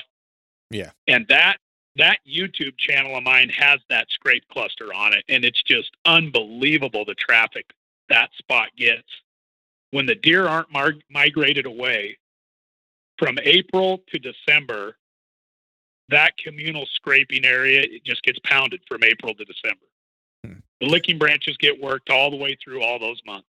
Yeah. Do you find that, and maybe not for all of them, like one thing that I've noticed, at least for me in some of the areas that I hunt, like a lot of times I'll come across a scrape when I'm scouting, and I'll look at it and go, all right, everything looks right as far as like plenty of travel. It's close to cover. It's close to what I feel is bedding, or I've verified that I've found beds, and it's close to that, and everything feels right for a community scrape, and licking branches, the whole nine. One of the things that I've found early, at least if it's a new spot to me, that say, like for example, that'll a lot of times just kind of help verify it, is I'll start to get activity on it like during the summer. or like it'll start, like you mentioned, like April, and it just kind of continues where it's like it might peter out a little bit in June or July or something like that, but there's always deer activity on it, even when they're not pawing the ground, that they're still communicating with it. When I find those, that's when I'm like, all right, I found like a hub. Like they're using it year round. This is the spot. Yeah, you want to look for two things, and you nailed one of them. You should have activity daily or every other day minimum. Mm-hmm. But number two, I don't even get excited if it's not daylight. Daylight in August or daylight in April, all the way through. Got to have some daylight activity, which tells me that the whitetails are really comfortable with daylighting there. And when you start getting the oldest whitetail buck in that local area, hitting it in the daylight in the summer and into the fall, and checking it in the daylight, then you're in a gold mine spot. And those aren't always easy to find, because once the hunting pressure hits, some of those great communal scrapes go to nighttime only visits. Yeah. They'll still communicate there. They'll still let every deer in the woods know they're around, but it's all nighttime. Yeah. So I'm really targeting daylight specific areas that deer feel so comfortable and they feel unhunted there that they'll daylight it. Yeah. A question for you. And that's where I place my mocks. Yeah, and I want to jump into that here in a second. I wanted to ask you a question, and this is kind of a personal question for my own edification. But, I have an area that I know is a community scrape. I have deer hit it all year round, all through the summer, daylight. It'll have, like right now, I actually have a cell camera on it because I watch it. It's a kind of hard to access area. And so I don't mess with it until I know that the time's right. It's like I leave it alone until I know that I have an opportunity to try to kill. Now I'm getting daily activity on it in the morning, in daylight, some subordinate bucks, some like younger bucks. I'll see like what I will kind of assume to be bigger, more mature deer. Usually they'll hit it a couple times in the summer as they're kind of filling out, and then they'll kind of disappear. And then they'll show back up right around like October 15th, 16th, or like, between the like 16th and like 21st. Like that's whenever I'll finally like get like the mature bucks, like the big boys will start showing up in daylight around that time frame. At least for the first time, they'll show themselves. Do you see anything similar to that, or how would you classify this scrape I'm kind of describing to you? Like, do you think it's a high priority place, or do you think it might be just, the fact that I live in Pennsylvania with a ton of hunters and a lot of hunting pressure, that it's a community scrape, but they're probably a little bit more cautious about how they approach it. I mean, they're approaching it in daylight, so that's good, but they might be kind of checking it from afar and then kind of diving in when they know the timing's getting to be about right. Yeah, I'd say a couple things come to mind. When I get spots like that, and I know you guys get a ton of pressure, but what I would tell you if I was like out there with you and said, "Do you want to hunt this or not?" I think you're too far away from any of your big mature bucks at that spot. But they're going to come to you in the rut because you have the goods there. Yeah, and that's what you're seeing. They're starting to check those doe family groups at that scrape on purpose in mid-October. That's when they're starting to show up. Mm-hmm. So to me, that scrape that you're on right there is a good solid rut hunting scrape over does, if that's all you got. Right. What I do in my game is I take my game to the big buck that's by himself. I take it at him. Right. So what I do is I take that concept of this community scrape, and I figure out, based on my scouting intel, my cameras, everything, where he's most likely bedded in his zone, specific to the month, where he's hiding out. And I move right in to his wind and his face, and I lay one down on him, and I basically build a trap to get him to elicit daylight movement right out of his bed. Right. So really, truthfully, I'm a whitetail big buck bed hunter almost year round, minus those couple weeks where I would hunt a scrape like you're hunting, because I know he'll come in there in the daylight too. Now, if I've had big whitetails, old mature bucks that will only hit those great doe spots like I referenced earlier, he'll wait till night just to stay alive and be careful.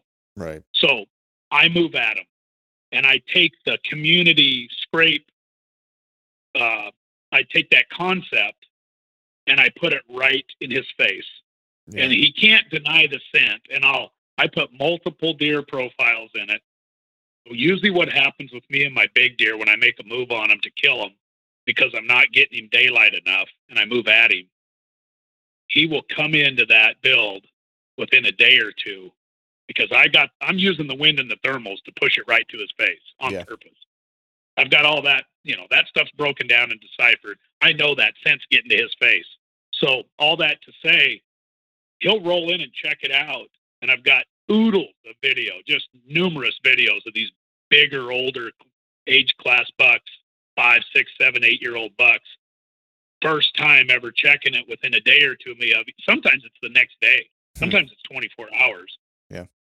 But he'll check it and he'll literally walk circles around it, just bobbing his head, scent checking it all. And he'll act like, and I know guys have heard me say this on podcasts before, but it's incredible to watch. He'll literally act like, how in the hell did I miss this? What's going on here? How am I missing this? And what's nice about those is immediately the younger bucks in the area, even from further away, and my does in the area, even if they're down elevation, they'll come up and immediately overtake it for me. So then it just puts him into then he starts smelling deer that he already knows, plus these new deer that he doesn't know yet, but he's trying to figure out what's going on here and how did I miss this? He gets more intrigued by it, and he'll scent check it in the daylight more frequently. And that's the game I play on them old bucks when they're really hard to get to move in the daylight. Yeah, so that's a perfect kind of transition into, because now the next thing is like, I know you're kind of all up in their business, and you're almost like you're saying earlier, you're trapping whitetails, but you're not using a trap, right? How are you making this mock scrape now? Because now it's like I get it now. It's like if you've got something that's close by, it's like you want to push it into his bedroom and just kind of rile him up, How are you actually going about physically making the mock scrape? What is your process or approach for that? Like I guess let's start at the beginning and just say, like, when do you start making mock scrapes? Like, is that something you do in the fall? Is it the summer? Like, when do you actually start placing them? So it all depends on the scenario. I make several in the spring and summer based on what I come across scouting, and I read that sign. And there's times in February and March I'll place one because I know I need one there, and I let it start working for me right then. Okay. And then there's also times where I'll put one in a big buck's face that I'm not getting daylight enough at a different location in October or November. I don't care what month it is. Mm-hmm. Does not matter to me. If there needs to be a mock scrape there for potential kill of a big mountain whitetail that I know is in the area, it could be based on a big shed find. It could be based on years of knowledge of this deer and I'm not getting on him close enough. I'll put it down any month of the year because the thing or the concept is a lot different than I think a lot of hunters hunt by. A communal scrape works year round for decades. So I mimic that. I throw that at these big whitetails, and they literally, like I said before, are perplexed at why they didn't come across that in their territory before. So it doesn't matter to me what time of the year. I've heard guys say, well, is it I get this all the time. Troy, is it too late for me to go make these scrapes? Hell no. Go be aggressive and get in the game with the deer and quit hoping that he's going to show up in the daylight when he's never daylight for you, or he's once a week. I am a very aggressive hunter that way because I don't want to waste my sits. I only have so many times I can go hunt a buck. Yeah. In 5 years when I'm retired and can hunt every day of the year, then, I don't know. I'll probably always be aggressive because it works. Right. But I also am very detailed. You asked, how I build these and when and why. It's all based on every different given scenario that I'm facing.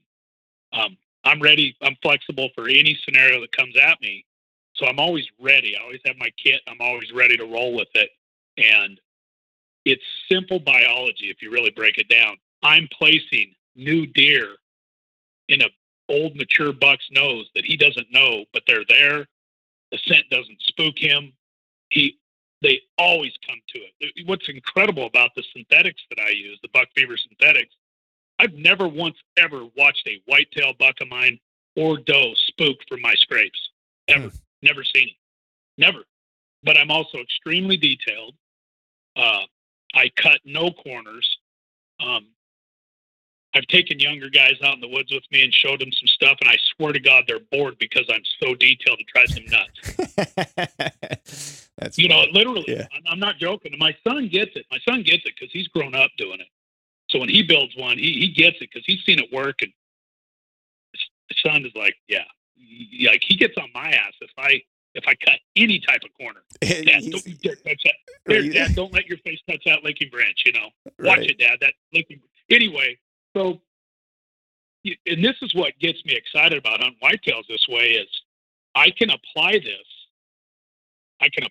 tactic at them year round. And what's even cooler about it, what's even more amazing about it, is I get whitetails to come to me and grow up on my scrapes and get so comfortable with them that when they reach their 5th and 6th birthday, they've actually kind of got comfortable there in the daylight, and they're willing to check in the daylight. And I feel like I have a little bit of an advantage versus them not being comfortable there.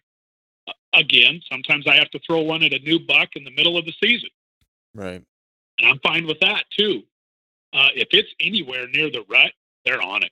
They are checking it, man. They want to know. And I'm not putting one deer scent in there. I'm putting multiple deer forehead profiles and urine profiles. Multiple. Yeah, so let's transition to that, to actually how you're making them, like the details about how like you're actually pulling these things together. Like what, let's talk about, the type of licking branch you want to use, like how big are you making them? How close in proximity are they to an existing community scrape? Like all that stuff. Right. So some of the most important details are, I'm hunting Midwest. I'm hunting 3 states up here in the north. I've hunted in Alberta. The first thing I do anywhere I go, and especially in my own home ground up here, which is 3 different states, every drainage, I pay extreme close attention to detail of what the deer prefer. When it comes to licking branch species and the visual that I build in a specific drainage, guess where I got that information from my scouting, from what the deer have already showed me at other community scrapes in the same drainage. Yeah. I picked up it's so important to pick up on all those little details of what the deer like. Mm-hmm. I'll put them on there's only in most drainages, there's 1 or 2 species that I will use based on what the deer have showed me in those given drainages of what to use for licking branch. And I have no problem harvesting the licking branch and moving it and strapping it to a pine tree. It doesn't matter. I make sure they have the licking branch that they like. Mm-hmm. I'm obviously looking for a nice dirt bed area where there's some actual possibility to make the dirt, make a nice bed of dirt that can hold scent. I stay out of the rocks and stay out of the sand as much as I can. And, I really pay attention to all those little things. But what's key is you got to place that scrape where that buck is huntable and killable based on where you put that scrape. Mm-hmm. You're wasting your time if you go put a scrape in a perfect location to get him to check it. But if you can't hunt that spot, and if you can't access it and get out of there, you just ruined that whole, in my opinion, that whole setup, because that buck will be on to you instantly if you don't set it up based on how the wind is going to work for him every day to get to it. You're not even in the game. Right. So then when I get to the actual details, I mimic what I see for community scrapes in those local areas. The species, the way that they're beat up, the way that the vertical licking branches hang, and it's based on finding them. I find them in those areas, and then I mimic that, and I make it look extremely authentic to them. It looks just like the one they know down the ridge, 800 yards, if that makes sense. Right. Copy all of that, but the entire time I'm basing the positioning of that scrape on wind and thermals. I'm letting the wind and thermal work for me 24/7 every day of the week or every year of the week.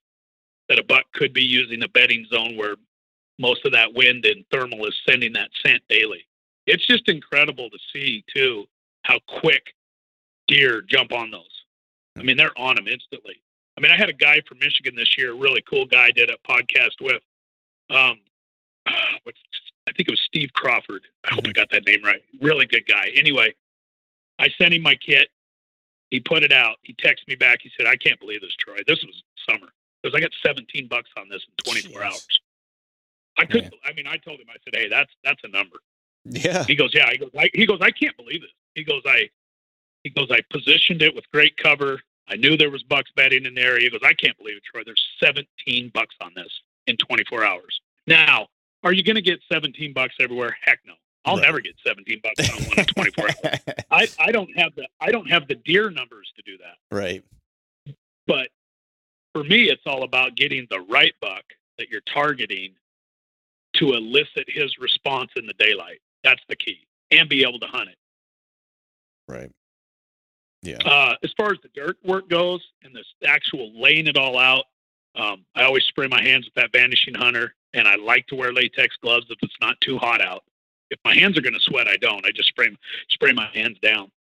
The dirt, I always dig up with a long stick on purpose from the woods and pack it away and throw it away. Just simple things like that. Mm-hmm. I don't want to pack tools miles in, so I don't do any of that. I really make the dirt bed look like an authentic communal scrape that these deer have seen for years and they're used to. I really load them up heavy with scent initially. I don't care what month it is because I want to get that scent. I want to get those scent molecules and that scent cone out into the thermals and the wind for a long distance. I want it to travel a mile at least. Right. And when I do my licking branch forehead gland initially on the first build, I always spray it not only on the licking branches, but I go up in elevation above the licking branches on whatever tree I'm using or whatever. And I don't care what, even if I've transplanted the licking branch, say, onto a black pine tree, mm-hmm. I still go way up into the needles above when I initially build it because I want the wind and the thermals to push that scent of the forehead gland out through the woods a long ways. Right. So I really load it up initially. The deer come in, they take it over, they start marking it with their natural scent. The only time I mark it again with my scents is when I'm there to hunt it or check a card, and that's it. That way I'm not intruding on them. You were talking about having a cell camera. Mm-hmm. That's great. I love running a cell camera. I just don't get service in very many of my spots. But where I do, I love that whole cell camera idea because I'm not intruding on them. Yeah. Yeah. A lot of my, a lot of the community scrapes that I find, I typically, if I have service, I'll usually always run cell cameras on them for that reason, where I don't show up until I know the deer that I want to potentially kill is starting to show himself, and it might be, and it might be that he's, might be that he's shown up on the cusp of daylight where it's like he's 15 minutes or 20 minutes out or 30 minutes out even. It's like, and I'll just kind of watch. And as I know he's getting closer, it's like I kind of figure, I'm like, all right, well, it's going to be about 3 days and he's going to be about prime to show up in daylight, and so I kind of play it like that. It also, no, that's wise. Yeah, it's also bit me in the rear end because that primary scrape or community scrape I was telling you about, the one I was trying to kill, he showed up 3 different times in daylight last year. All 3 times I was working, watching my cell camera go off, showing me he was there in daylight 3 different times at like between 7:30 and 9:30. Yeah, if he's showing up that late in the morning, he's pretty comfortable there. Yeah, for sure. So you mentioned you'll put a couple of different deer profiles in this scrape. Like, what are you using? All the same kind of synthetic urine, or are you using different types? Like, how are you getting so many different profiles to put into that scrape? Well, that's the magic question. Everybody wants all my info, so I'll share some of it. But yeah, I've got my own. Yeah, I've got my own mix that I've worked years on. I'm a big fan of synthetics. Mm-hmm. Buck Fever Synthetics is my foundation. Okay. Buck Fever Synthetics I've been using since the 90s. Okay. Since the 1990s in scrapes. Now, back up if you will with me before I got in contact with those guys. I was digging up hot scrapes, digging the dirt out of them, putting them in Ziploc bags back in the 80s, freezing them and using them the next season or that season. Oh, wow. So I was transplanting 8 or 10 deer to a new spot 10, 15 miles away and just sprinkling that frozen urine and let it just, warm up and boom. And I'd even use them a year later. Every buck and doe I used to kill when I was younger, I would dissect the urine out of the bladders. Okay. So I was saving all that stuff and freezing it instantly. So I was using true wild, non-farm deer, no feces in the urine.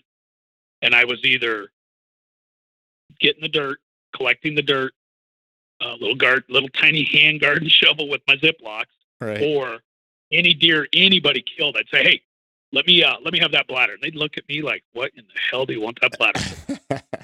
And I'd take that bladder and take a syringe and pull all the urine out of it nice and clean and freeze it. So that's what I was doing before synthetics till I got onto synthetics. And, my background's kinesiology, biology. So for me, it all just made sense even years ago when I was young to Right. use this urine to get deer to come to me. And then the whole synthetic thing came around, and a lot of our states, including Idaho, wanted you to not use protein-based natural urines because of the disease factor involved. Right. So I got in with buck fever, and I was blown away at how well the buck fever urines worked on my deer. And it never rots. It never spoils. So I didn't have to freeze. I didn't have to deal with any of that. And I could just carry it in a bottle. It could be 2 or 3 years old, still works great. Right. So I use the multiple profiles of buck fever, plus I use a couple other ingredients that is my deal. I'm probably not going to share it all, but it's all synthetic. Yep. I've just kind of built my own mix, if you will. Yeah. Okay. But buck fever is my foundation of it, and their forehead gland is great. I've had guys say, well, it smells kind of like vanilla. Well, guess what? There's a reason why that's part of getting them to the tree. Right. Getting them to the licking branch. But there's other ingredients in there that are the deer scent. So anyway, that's kind of my base. I like multiple profiles of deer. To this day, I'll still collect a very hot peed-in scrape. And to this day, every now and then, if it's just rocking in there, I'll go collect a little bit of that dirt, throw it in a Ziploc, and transplant it to another scrape. And it's amazing what you see then. Man. Because you're adding multiple new deer scent identities to that scrape. Yeah. Man, that's a great idea. I've never thought of doing that. And now I don't know a lot of guys that did. I started doing it on my own when I was young, and it just made sense to me. No, it's really not that hard to. It's really not hard to freeze piss that's in dirt. It's not hard to freeze it. Right. A Ziploc and a little shovel. That's all you need. I used to steal my mom's little garden shovel back in the 80s. Troy, where is my little? And it's tiny. It's a little tiny hand. Yeah. Little tiny garden shovel for planting flowers. You know what I'm talking about. Yeah. And you probably don't need that much of the dirt either. I'd imagine a little bit goes a long way. Gallon Ziploc bag, you hold more than you want to pack. Right. Yeah. Man, just doing that kind of thing to manipulate their natural biology to check in the daylight more often because they're intrigued. Yeah. Where'd all these deer come from? Yeah. Is there anything else you do to the location aside from the scrape, like that's prep or anything like that, like beyond just the scrape, or is it just the scrape and then you're good to go? What do you mean? Ask that again. Is there anything else that you do? Because I know some guys might make like I don't know, they might make 2 or 3 in an area, right? To kind of like just, have a couple, all like within like around like a tree or around a bush or whatever, or they might make a mock rub that's nearby or a couple mock rubs or something like that. Is there anything like that you're doing, or is it just always about that one primary or that one mock scrape? Oh no, I mix it up big time. I almost always incorporate several mock rubs with my forehead gland on it. Almost always, because I want that place to look like a traditional war zone. Yeah. I want bucks to walk in there and just go, holy shit. There's rubs everywhere, which is visual. Yep. And then I have those rubs. I make mock rubs, and I cover that with the forehead gland that's also up on the licking branch. Mm-hmm. And I want a big buck to roll in there and literally have his hair bristle up. And that's what they do on video. They'll bristle. Right. They'll bristle, and they'll get the visual. They'll get the scent. They see it. I mean, it just really impacts them because, that's what they're used to seeing at those great communal areas where a lot goes down. They're used to seeing that. So I lay that out.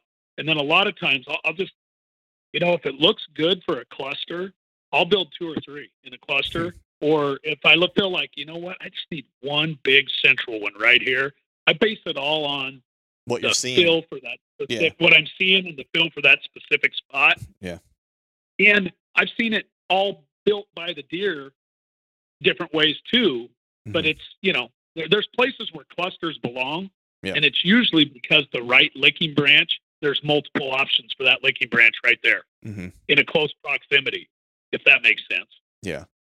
Where I'll build a single a lot of times is on steeper ground where it's real steep, hard to find a good spot. But man, I'll tell you, there's some great whitetail hunting in the mountains on side hills that a lot of people overlook.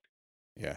That's actually whitetail deer don't care if it's a little steep. They don't mind. Yeah, and it's funny. They'll check it if it's good security cover. Yeah, it's funny you mention that because like one of the places that I've been investigating and kind of exploring, that's where I ended up finding a bunch of really good deer was inside hill on the side hills. It was like and I was getting all daylight on those. It was on the tops. I was getting a lot of nighttime pictures, and then I moved or put some cameras on some side hill areas where I figured they were probably making their way through.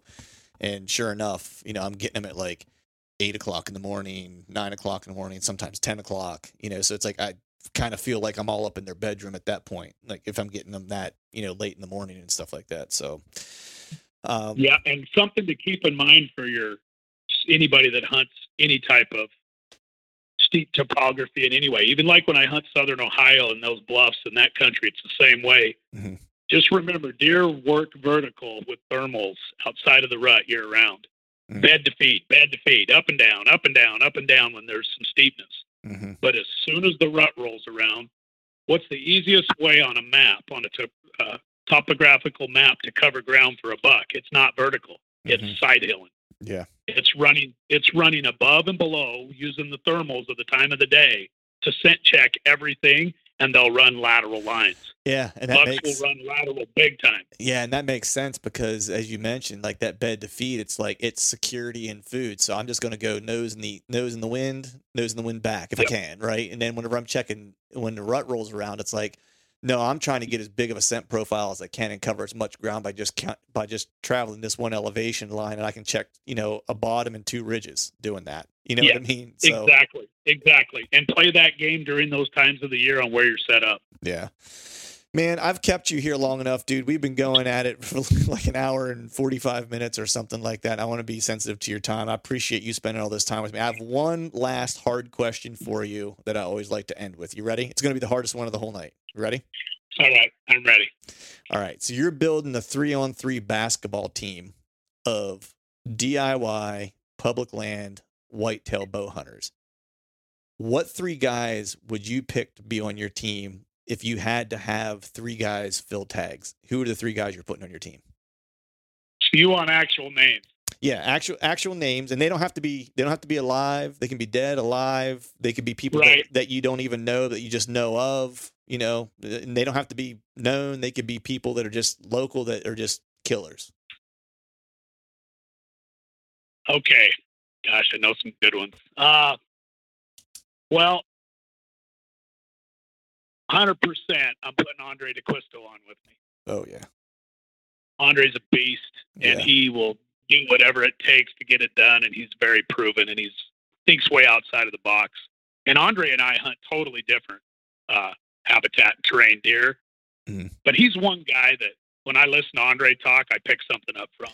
Yeah, it's and I'm talking about a guy that I think could come out and do this with me out here in the mountains. Oh yeah, dude, I have no doubt. I've had a chance to talk to Andre one time at a show. I'm friends with Cody. I know Cody and stuff like that, and I didn't get to meet Andre until like a couple years ago.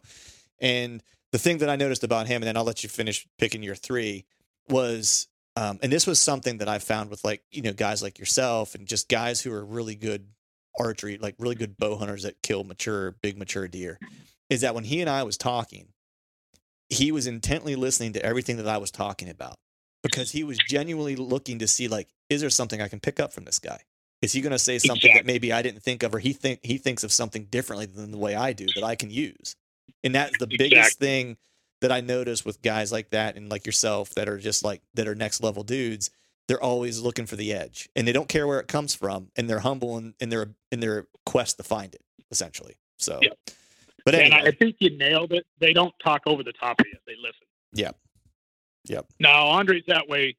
You know, I'm fortunate. I don't know if you know this, but I work with Andre and Whitetail Addictions guys. Yeah. Film for him and do that stuff. But he's always impressed me since I met him personally of just how he really thinks big picture and above and beyond what a lot of people are thinking. And a lot of times it's hard for people to understand what Andre's saying at first until you really yourself have been out there enough to see what he sees, if that makes sense. Yeah, it totally does. Okay, my number 2, I got 3, right? Yep. Yes, sir. All right. This is the guy that when I was young, that I truly believe had some stuff figured out before a lot of guys and was doing it DIY, hardcore, and that's Miles Keller. Miles is a wonderful man. He's a very humble, hardcore. He's killed so many big whitetails. You know, way back in the day when I was trying to find some information that was actually applicable for mountain whitetails when I was really young, you know, Miles was talking about things like wind edges and hunting wind that was good for a buck, and not you, things like that. Yeah. And you look at Miles' history, great guy, super humble, but man, he's a killer. He was a killer. I've always really liked Miles. So Miles and Andre, and now I'm going to go with the young guy on the next one because I got to, you know, I'm picking all the old dudes, and I'm an old dude. So now I got to go with the young one. I think he'll like this, and there's several I could pick, and I'm going to piss somebody off that I didn't pick them, and it's not because they don't deserve it. I can pick Cody all day, right? But I hope Cody listens to this. He might. I could pick Cody all day. He's a freaking animal. Yeah, he is. But I'm not going to pick Cody because everybody picked Cody. But I'm telling you, Cody's freaking, he's a beast. Yeah. I love how he does his own thing his own way too. I'm going to go with, and this is a guy that's always impressed me. He's a good friend of mine. And the reason he's a good friend of mine, he's really impressed me, is just how smart he is about everything. He's very smart, meticulous.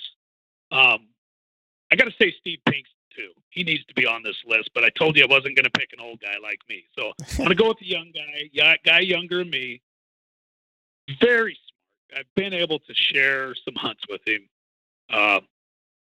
He just really, really puts everything into it, and he's an extremely hardworking, intelligent guy. Justin Hollinsworth. I'd put Justin out there because Justin's going to kill a buck. Andre's going to kill a buck. And I don't know if Miles still hunts like he used to, but Miles' heyday, he's killing a buck. Right. Guaranteed. So I'll go with Justin, Miles, Andre. Man, that is a 3-on-3 team that I think most people don't want to see in the tournament. I'm just I truly believe this. Most bucks wouldn't want to deal with those 3 guys. I would. You would get no arguments from me. We'll put it that. And I will say this too. Those are 3 guys, and this may sound cocky, but it may. But those are 3 guys that I think could actually come out into my neck of the woods. And I'm telling you, this country is it's an obstacle, big time. For sure. I think they could adapt, overcome, and because every one of those guys has grit. I mean, they're just hardcore. One of the biggest things those guys have is mental toughness. They don't let anything get them down. That's what I admire about them. I feel like I'm that kind of guy too. Nothing ever phases them. Their target best buck they've ever hunted gets killed, they move on. You know, I'm that same mentality. You just move on. Yeah. And you always have an ace in the hole or 2 or 3 extras to move to. You know, that's how prepared they are. But my whole point is I believe that those 3 guys could figure it out anywhere, any habitat, get it figured out and adjust and be flexible and be a killer anywhere. That's why I picked them.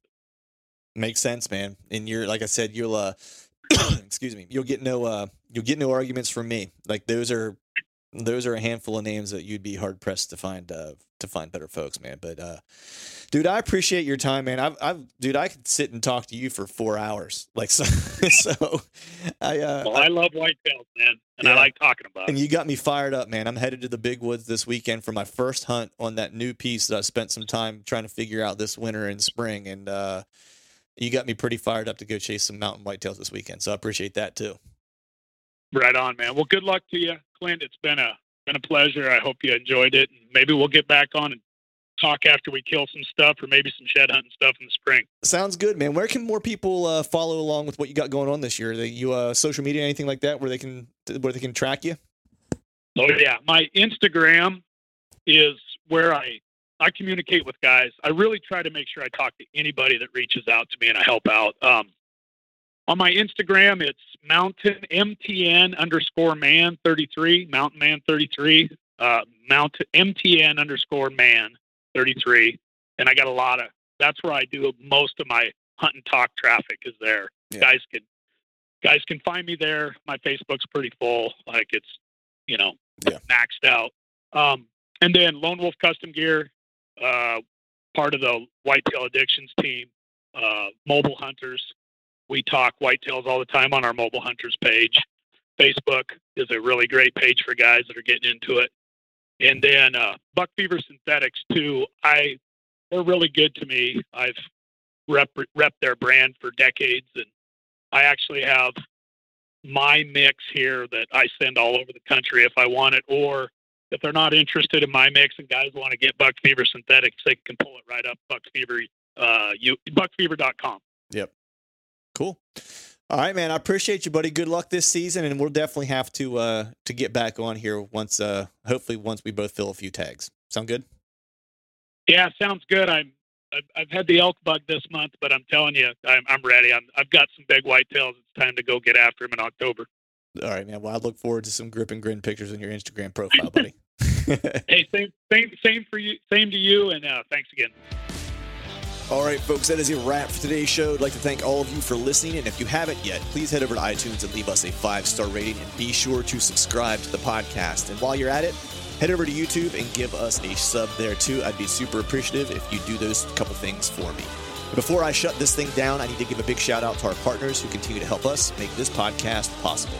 Tethered, Spartan Forge, Exodus Outdoor Gear, Skull Brew Coffee Company, and Maven Optics. And until next time, we'll see y'all.